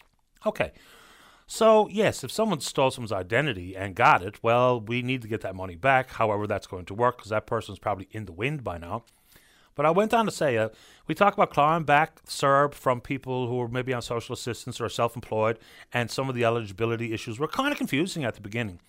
I went on to say that I've never heard a politician say, we're going to claw back from any company who availed of the wage subsidy program and used it for things other than keeping people on the payroll, like stock dividends, or the first time ever introduction of a stock dividend, and or a surplus being recorded because of the wage subsidy. It's not what it was for. Absolutely not. But we've never heard anybody from any level of politics say that we're going to deal with that issue. So the angry emailer says that, you're anti-business. But for starters, I'm in business, so I'm not anti-business. I'm not anti-anything, really. Well, I am some things. But why would we allow a business, a massive corporation, to use it for some reason that it was not intended and just kind of shrug our shoulders? But we're willing to claw it back from someone who's bringing in $11,000 a year. Okay, let's go ahead and go to line one. Joe, you're on the air. Did you say Joe? That's you, Joe. Oh, that's me. Okay, I heard you're all right today, so that's good. Listen, I rent, and I pay the fuel. Am I eligible for this? No, you have to be the homeowner, and it has to be your primary residence. So what I would do, if I was the renter and I'm paying all of my fuel cost, I think you could probably strike something up with the landlord and say, look, you apply for it, and I get the money because I pay the fuel. I don't know why any legitimate homeowner or landlord wouldn't say, okay, that makes sense. Okay, that's good. I'll give him a call today. I had another question for you, by the way. I bought 2 bottles of kombucha last week. Now, I know that's a bit of I'm asking for rebates. That's a bit of a luxury drink. But one of them had the sugar tax on it and the other didn't, both by the same company. All they had was different labels because of the different flavors. So I don't know if they are still under... And in neither case did the list of ingredients say sugar. It had fruit juice, but it didn't say sugar. Yeah, look, that sugary tax has been a mess right from day one. It just has. Some products that are being taxed when we were told they were exempt, and then you get something like, I'm paying sugar tax on my eggnog, but not on my chocolate milk, when the chocolate milk has more sugar. It's just been confusing right from the get-go. That's right. Tomato vegetable cocktail drink had it on it. Yeah, there you go. Looking for a healthier option, paying a sugar tax. That's right. Okay, thanks for your help. Pleasure. To the fuel tank. Take good care. All right. Bye-bye. The reference to heat. Households where the heat is included in the rent, or if you're in a fully subsidized NLHC unit, you are not eligible. But if I'm a renter and I'm paying for a stove oil or furnace oil, I think it's completely fair, and a landlord should be accommodating. Maybe if you just do the legwork for them and fill out the application. But why leave any subsidy money on the table or supplement money on the table? So anyway, that's the ins and the outs of that particular issue. And if you want to take it on, that or anything else, and of course, always important to remind folks that it doesn't matter if I brought it up or if you heard anyone else bring it up. If it's an issue of importance to you, that's good enough for me. No issue too big. Well, maybe some are too big and over my head, and none certainly are too small. I continue to get feedback, but curiously, 0 calls on the issue regarding the Stephenville councillors and the town manager flying on Risley's private jet. I was considering putting it to Rob Nolan, even though he hasn't even started in his position as the CEO of Municipalities Newfoundland and Labrador. It's probably better for the department to speak to issues regarding how councils understand and consideration given to a conflict of interest. Now, as I mentioned earlier, the reactions to this one are varied, and they're the full spectre. It's they all must resign and or nothing to see here, because what do they actually get out of it other than a cozy flight home? As Alex Marlin points out, and he's absolutely right, optics have to be a careful consideration when we're talking about politics. And this one looks like, optically, they shouldn't have done it. Right? Now, Risley's becoming, or not becoming, John Risley has long been a bit of a firebrand here in the province and a bit of a flashpoint for some people and some political leanings. But whether or not he stood to gain based on this flight, I don't know if there is. I might be missing something here. But yes, there's got to be a real consideration and not an on-the-fly decision made by councillors or mayors or town managers who are across the pond, and in this case Germany, and making this type of decision of their own accord. Even if Mayor Rose is quite confident in his decision and or the councillors think that they haven't done anything wrong, that's where you make these decisions as a collective, sitting around a council table, as opposed to here I am in Hamburg, even though they got the MOU already signed, declarations of intent already signed, in Hamburg, and say, Rizzi says I can fly back on his Bombardier. Oh, well, that sounds pretty great. Of course it sounds pretty great. But that's where those decisions have to be made by the entirety of the council, as opposed to you call the town clerk and say, can you cancel my flight home because I'm hopping on this ultra long range jet? But weird enough, haven't had a single call on it. Nor have we had any calls, even though we've already completed the testimonial portion of the public inquiry into the Emergencies Act, which is just an unbelievably important exercise. Maybe you think that the fix is in and it doesn't matter, and there's of course, the same old thing time and time again is, well, there's a liberal judge, and so the fix is in, and everyone's a dictator. Yeah, anyway, so let's check in on the Twitter box. We're VOCM Open Line, follow us there. Our email address is openline@vocm.com. Let's see if that lady had sent me an email so I can reply in kind. No, not yet. So let's go ahead and take a break. When we come back, well, we're going to talk about whatever's on your mind. Don't go away. Take a break. Join us weekdays from 12:30 to 1 p.m. as we discuss anything and everything that's happening now. It's all on the table during your VOCM lunch break. Welcome back to the program. Let's go to line number 2. Good morning, Tim Drodge. You're on the air. Hello, Patty. How are you doing? Couldn't be better. How about you? I'm very well. Thank you very much. So I know you're part of an organization called the Voyageurs. Tell us about it. Well, a little background. I'm from Little Heartsease, Trinity Bay. I'm living in Toronto now. I've just been here long enough to lose most of the accent. I figure if I'll talk to you for a couple of minutes, it'll come back pretty strong. I was in university back in 1985 at MUN, and I managed to go to a game at King George V where Canada beat Honduras and qualified for the World Cup in 1986. And I've been hooked. I've been a fan ever since. I moved here in 92. And I've been following the Canadian men's and women's national soccer team since then. I'm an absolute addict.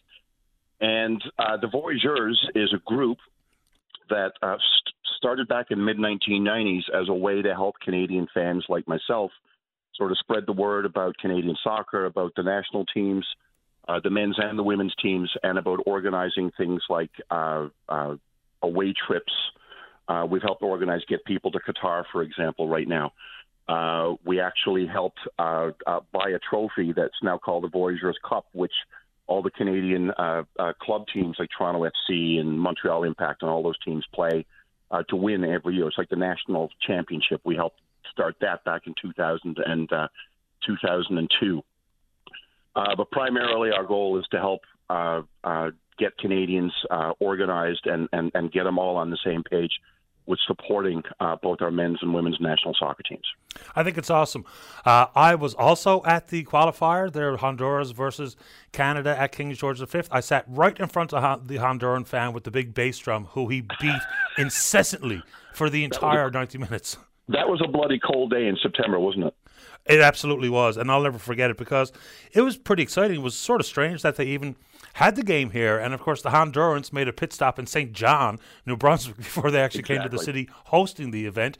And I'm also addicted to the sport, and I follow along very closely. It was curious the other night watching the Croatia match when Duthie said Alphonso Davies' goal was the biggest moment in Canadian soccer history, and here's Janine Becky sitting on the panel, Olympic gold medalist. Exactly. The biggest, obviously, was winning the gold medal in Japan, but this is the biggest on the men's side. Sure. That's for sure. Absolutely. So, I mean, you have the luxury of being in Toronto to get to watch Toronto FC. I have seen a couple of games at BMO Field. It is quite an experience. I mean, it might not be like going to Church Road in England, but it is absolutely a fantastic event to take in. Yeah, well, it's certainly better than going to the ACC, which is a mausoleum for the Leaf games. That's for sure. Yeah, absolutely.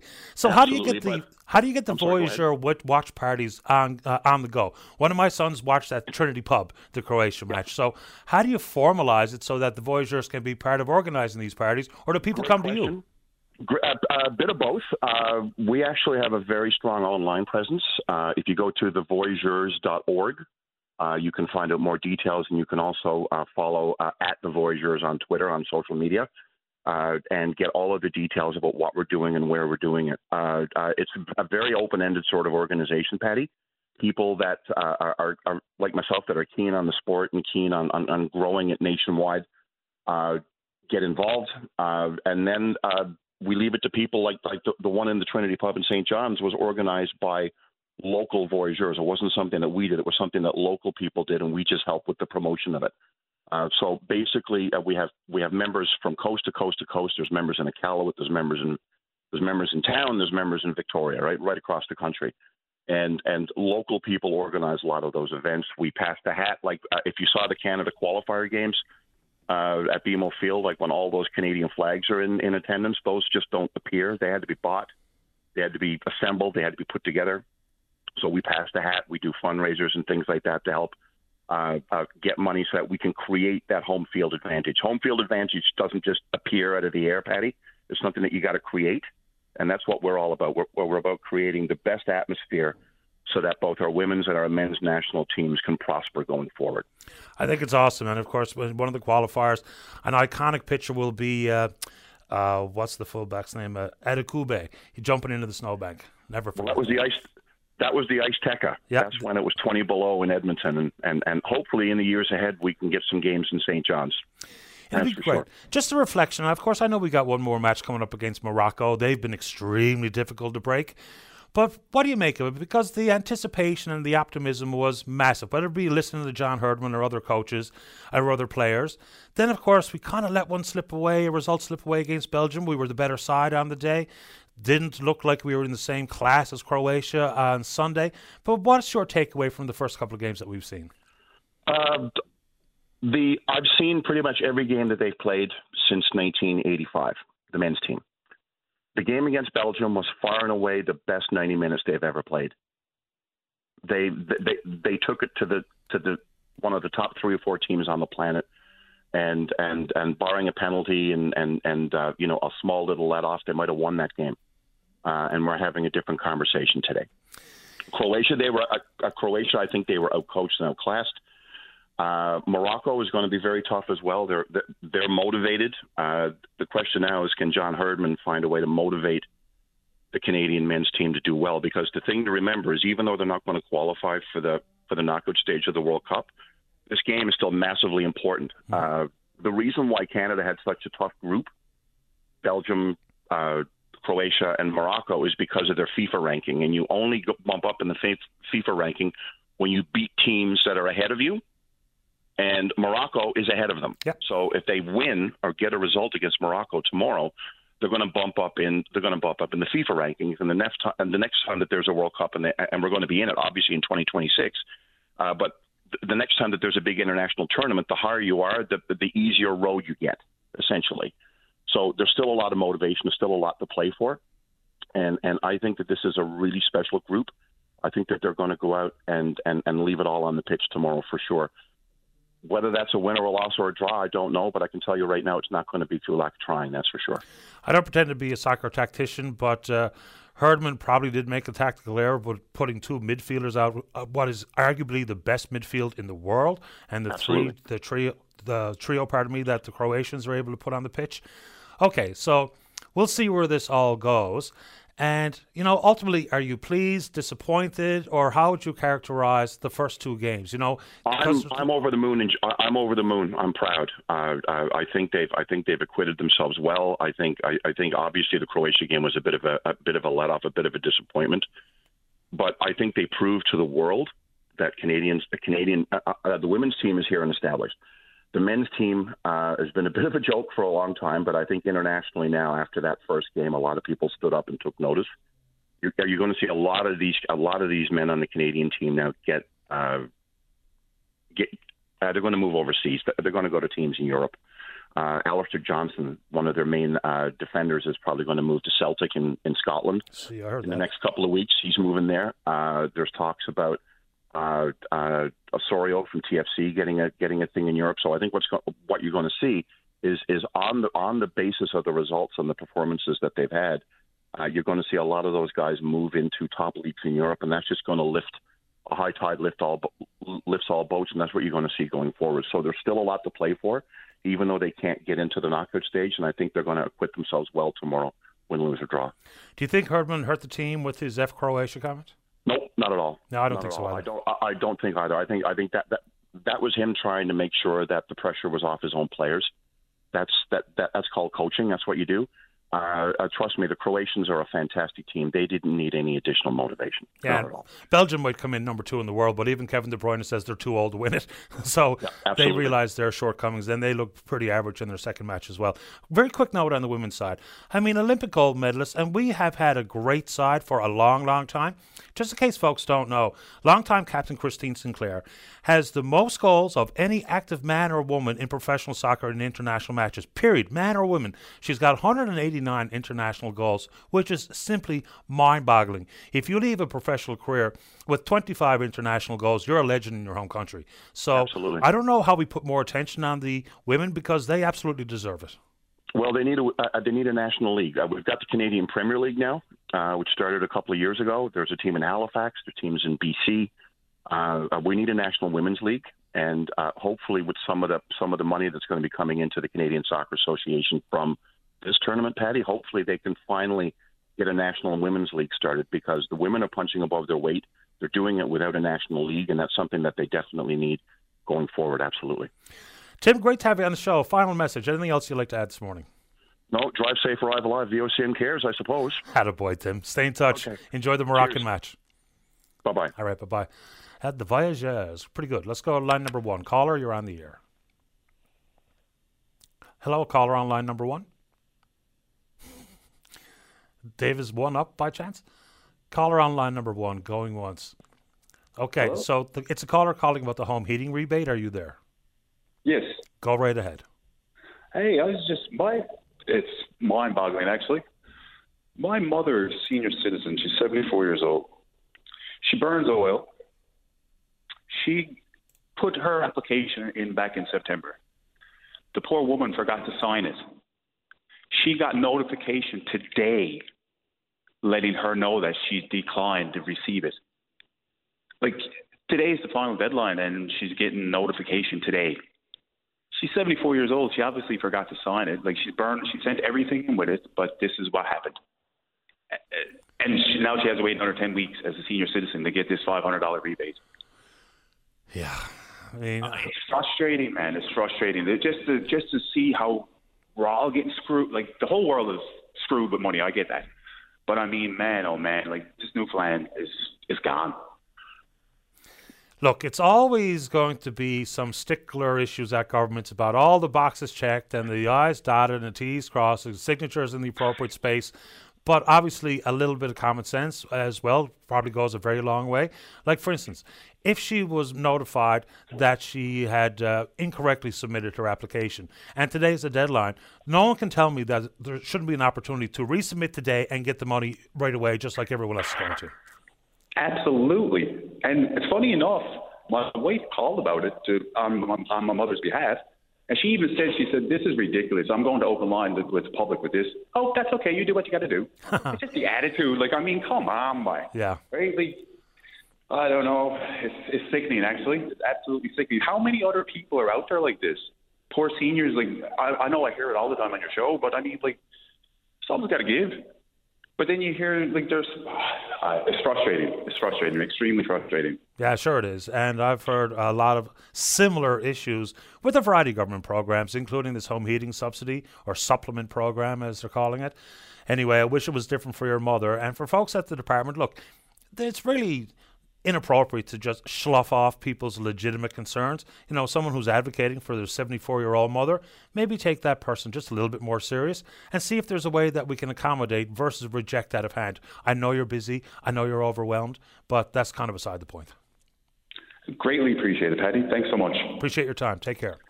You too. Bye-bye. All right, bye-bye. Very quickly, and I'm going to see if I can sift through all of this.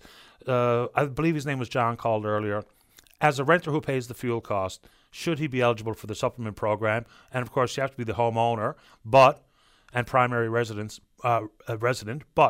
So this fellow sends me a note and says, if you were talking about the provincial oil rebate, landowners or landlords cannot apply. Here's where it gets a bit tricky. This guy has a few homes here in St. John's. The landlord pays for the oil and the renters pay the landlord. They are not eligible to apply. If there's, I mean, I know we might be splitting hair here, but if my rental agreement says clearly that I'm responsible for my rent and utilities, I pay for them all, including the furnace oil or stove oil, that person should absolutely be able to go through the landlord for the application, shouldn't they? So that's a bit of an odd one. And let's see here. I've been trying to get an answer to this fundamental question and unable to, don't know why. If you owe taxes, do you get this check? If you owe the federal government tax, I don't know why you wouldn't get this check. Plus, if you have a bunch of outstanding fines, do you get this check? Another good question that I wish I could get a fundamental answer to, because you know that would apply to dozens, if not hundreds of people. Let's take a break. When we come back, we're speaking with you. Don't go away. Welcome back to the show. Let's go to line number 3. Say good morning to the NDP member for St. John's Centre. He's the leader of the NDP. That's Jim Dinn. Jim, you're on the air. Good morning, Patty, and thank you for having me on. Pleasure. I'm just following up on a call that you had on Monday and last week from Lisa Marsh, and the struggle she's been facing in trying to get care for her sister.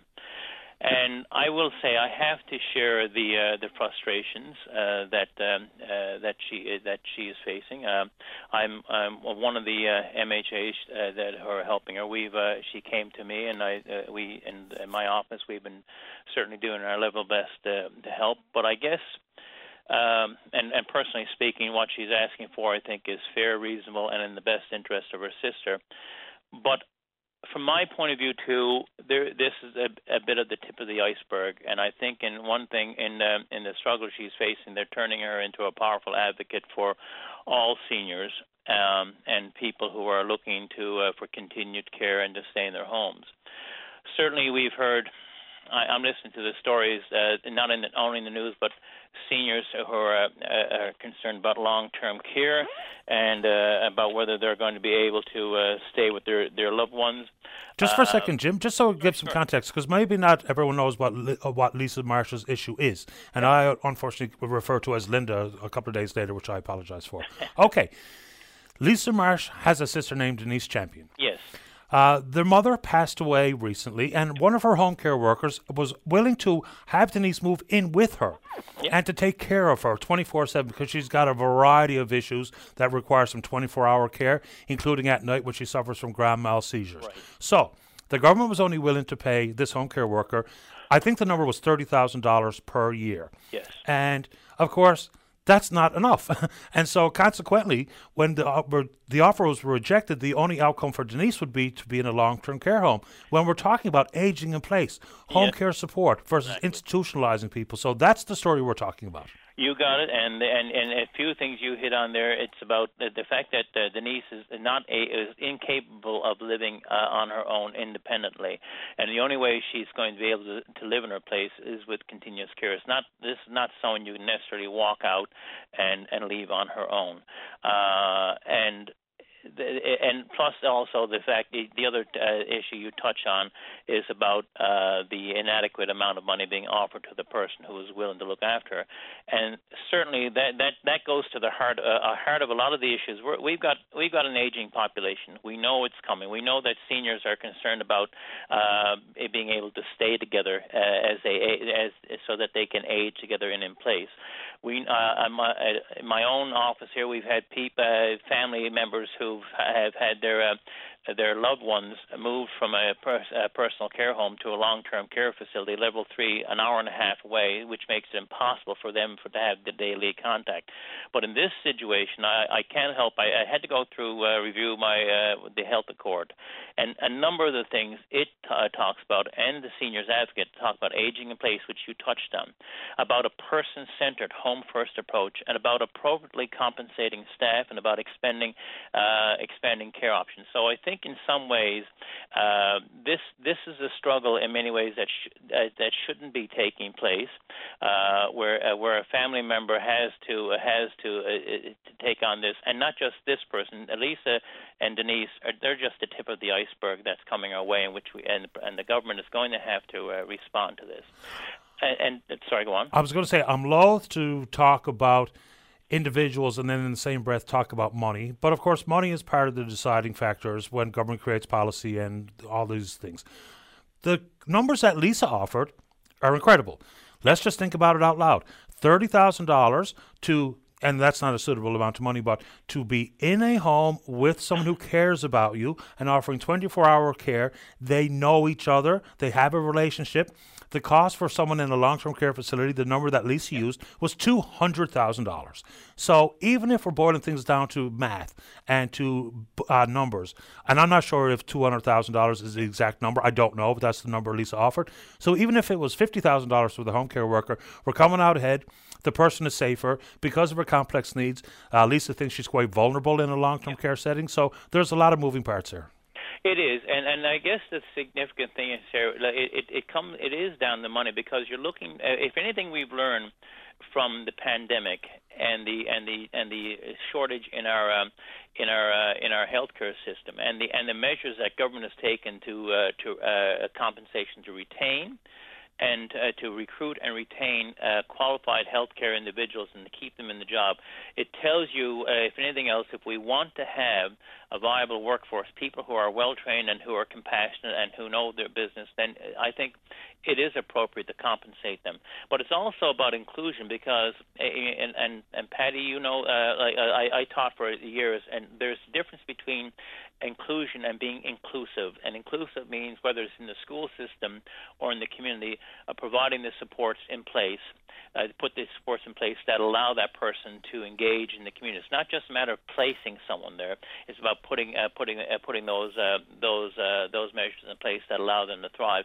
And I do believe keep people out of long-term care as long as you can. Keep people independent. I mean, we're all getting older, and I think for the most part of us, the thing we cherish most is our independence.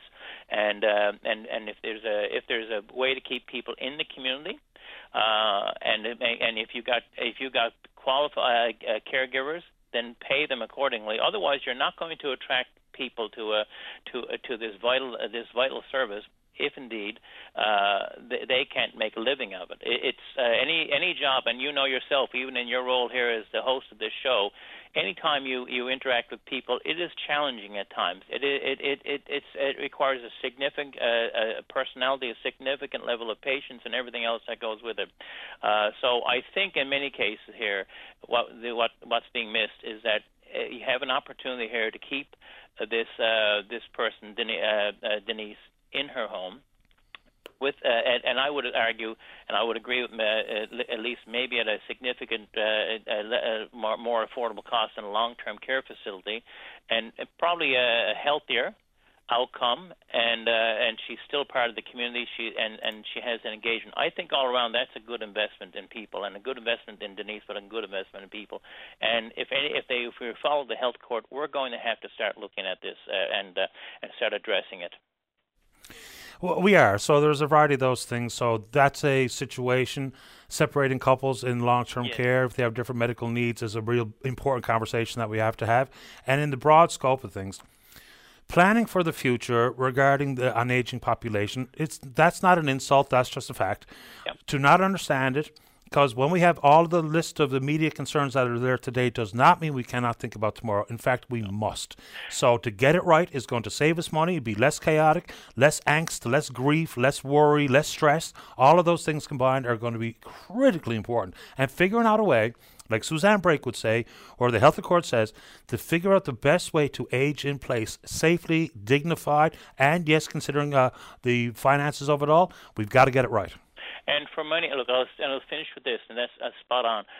There are a lot of people out there, young people, let's say, who might have their own children, who are also looking after an aging relative.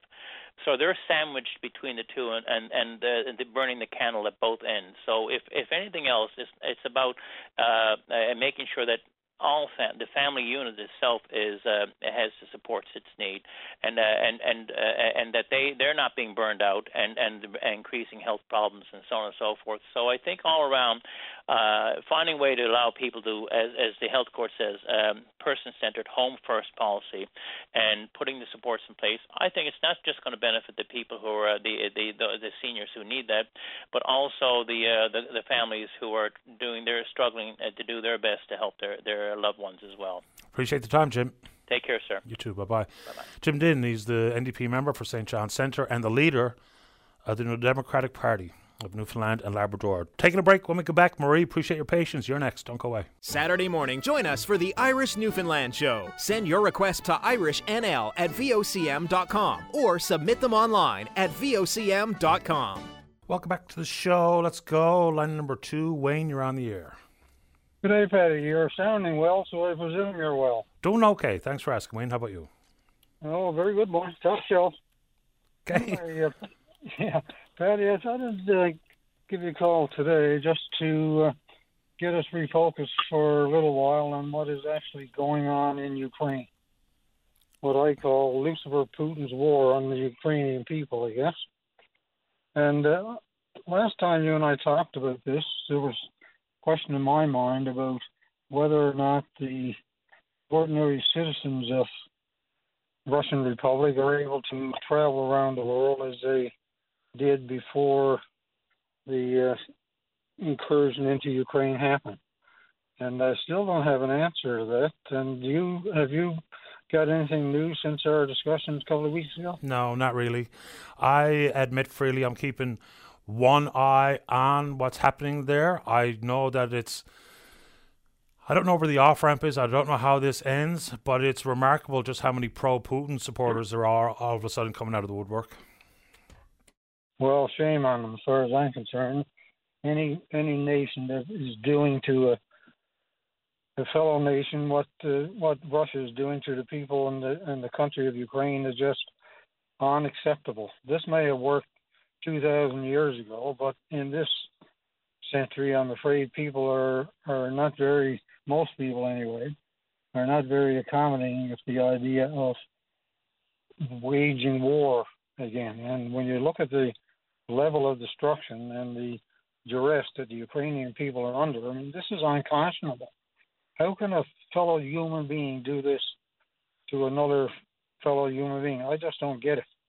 And it's time for either the United Nations to close its doors and send all those people home, and it's time for perhaps NATO to grow a set of gonads and start pushing back on this, because it isn't only, unfortunately, as it is the people of Ukraine, it's the people of the whole world that are impacted by what's going on there. And for what? I've yet to hear any sensible rationale, if there's possible to invent such a rationale for this incursion. I just don't get it. A few things. So, NATO pushback, what does that look like? Is there not any legitimate fear of escalation that comes with that? Well, it is always at the level of risk, Patty, but just think, I mean, Putin has commandeered the airspace of the country of Ukraine. He's commandeered international waterways in the Black Sea and access to. And what are we all doing about that? Compare that with the pushback to China for what it's doing in the South China Sea. And you hear the Americans chatting about that all the time and worried about that. But why aren't we worried about similar things happening in Europe and the Black Sea, for example? I don't know. I can't answer that question. No, I wasn't expecting. It's just me thinking about the issues and the comparisons with what happens elsewhere on the planet and the involvement and the dismay expressed by countries, including our own, but yet nobody's saying much about what's happening there, and millions of people are in duress this coming winter, and if what's happening here in our little part of the world is any indication, it is likely that this is going to be one of these near intolerable winters, even if you have heat and light. But imagine being in Ukraine, where a large part of the population, their comfort level is totally destroyed because Putin and his military crazy people have decided to target infrastructure as they're doing. It's just unbelievable. And I think the world is going to get involved in this sooner or later, and sooner or better, I think, because right now we're looking at the virtual destruction of a nation for no reason whatever. A peaceful nation, I might add.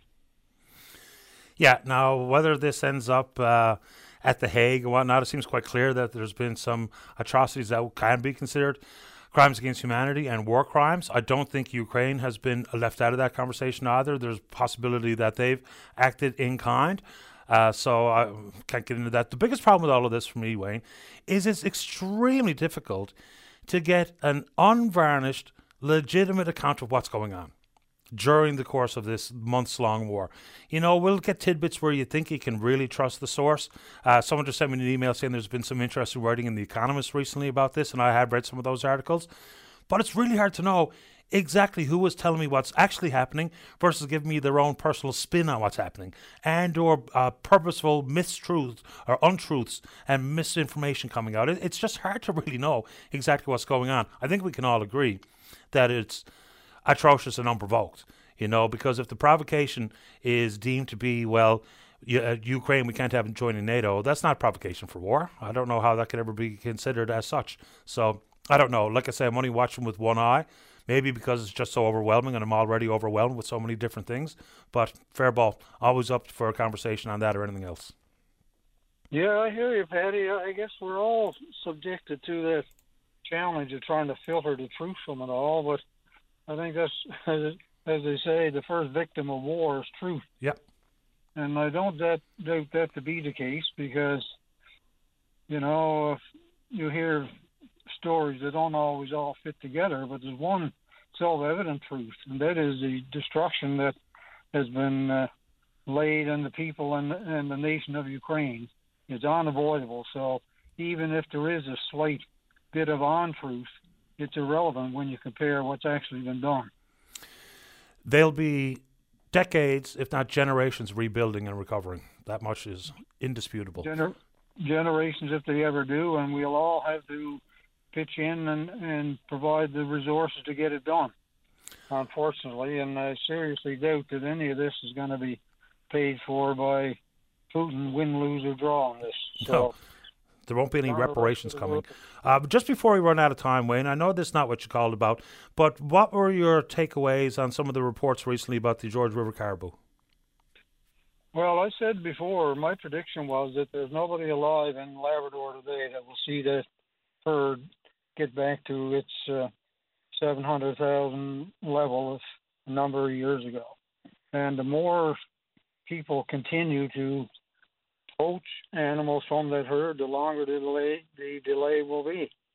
I mean, if you go back to our little situation here in Newfoundland back in the 30s, where our caribou populations collapsed, it took something in the order of 30, 35 years before there was any sign of any recovery.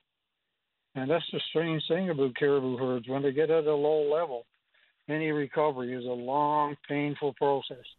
And if the Innu from other parts of the region up there continue to take animals out of that herd, is just simple mathematics.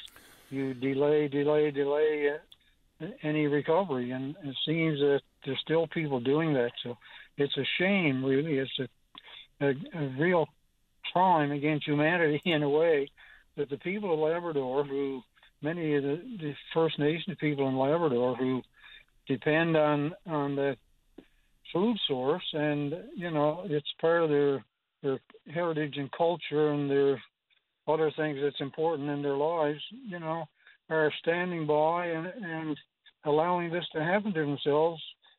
And the government here locally looks like somebody with their hands tied behind their back in the way they try to intervene in these incursions by poachers, you know, on that herd. It's just unacceptable, really. The government needs to develop a bit of spine and get in there and in coordination with the government of Quebec and deal with poaching, period, because it's going to be a long, long time. It won't be in my lifetime we'll see that herd recovery, I'm pretty sure of that. Well, it used to be one time that the hills looked like they were moving with the number of animals on it. So if it was around 800,000 animals in the 50s and 60s, now the number, they talk about it as a recovery number, 8,100, 10%.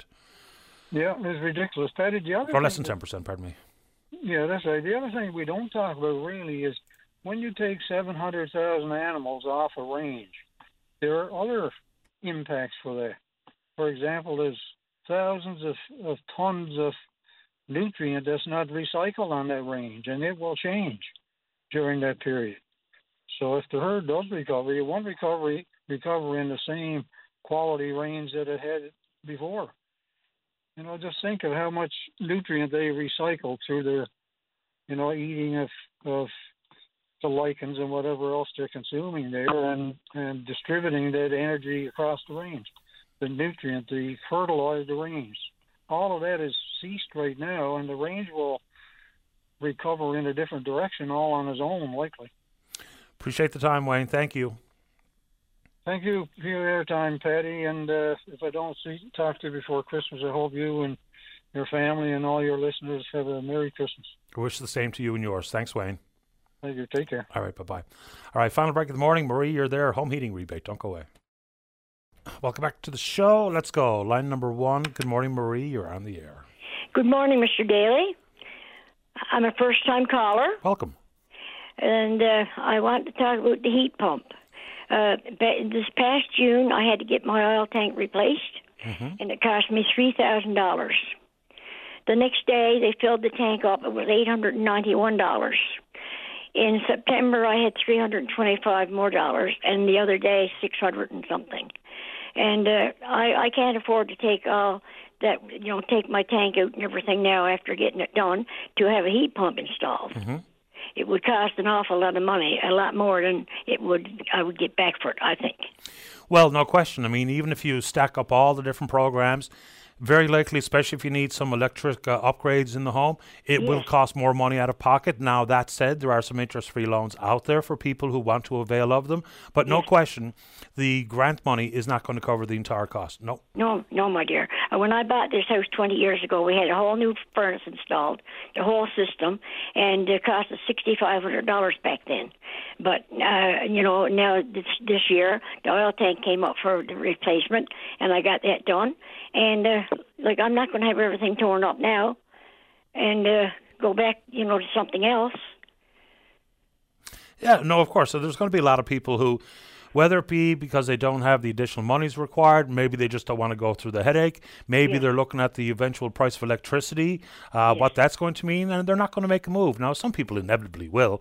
I mean, Newfoundland and Labrador Hydro says they've seen a surge in people that are moving away from furnace oil or stove oils, but a lot of people are going to stick with what they got. Yes, I'm 80 years old. I mean, I don't want to have that tear up now. No, fair enough. I get it. No. And another thing I wanted to talk about was the oil rebate. I mailed my form in on September 22nd, and that was the one for $891, and I haven't heard a word about it. Not a word. So the maximum, we're talking about the home heating supplement. I thought the maximum available was $500. What's the $891 you're referring to? Oh, $891 for furnace oil. No, I just sent a copy of that bill. Oh, I see. That's right. You had to include a copy of the bill. No. Yes, I'm talking about the oil rebate. I'm supposed to get back like $500. Yes, ma'am. Yeah. I haven't heard a sound about it, and it's been gone since the 22nd of September. Unless you've been told that it's been rejected, you should be getting it. The deadline for application is today, so nobody's gotten it as far as I know as of yet. Okay. Yep. And the other $500 that they're allowing us, a lot of people I know have gotten theirs, but I haven't received mine as yet. But no, I'm not just begging for that, but it's nice to get if you can get it. Oh, absolutely. Yeah. It's all the help, especially with the kind of weather we're having now, Yeah, especially on the windy days. That's the one that really makes the house cold. Yes, for sure. No, I'd rather keep my furnace and my oil after just getting a new tank and everything installed. Why would I go through the expense of getting everything torn up again, Yeah, now someone just sent a note saying the savings in heat when you have a heat pump versus oil is extraordinary, but your circumstance is unique in that you just spent a bunch of money to have a new tank and all the everything else that goes with it, so your cost recovery is a much different issue than maybe mine would be, considering that my tank and furnace, knock on wood, are still in good shape and they've been there for a long time. I haven't spent money on a new tank since I bought the home that I live in. Well, see, I bought this house 20 years ago. And we had the whole new system installed back then because they had propane here when I bought it and wood. And we couldn't manage that because my husband had heart surgery and stuff. So we went with the furnace.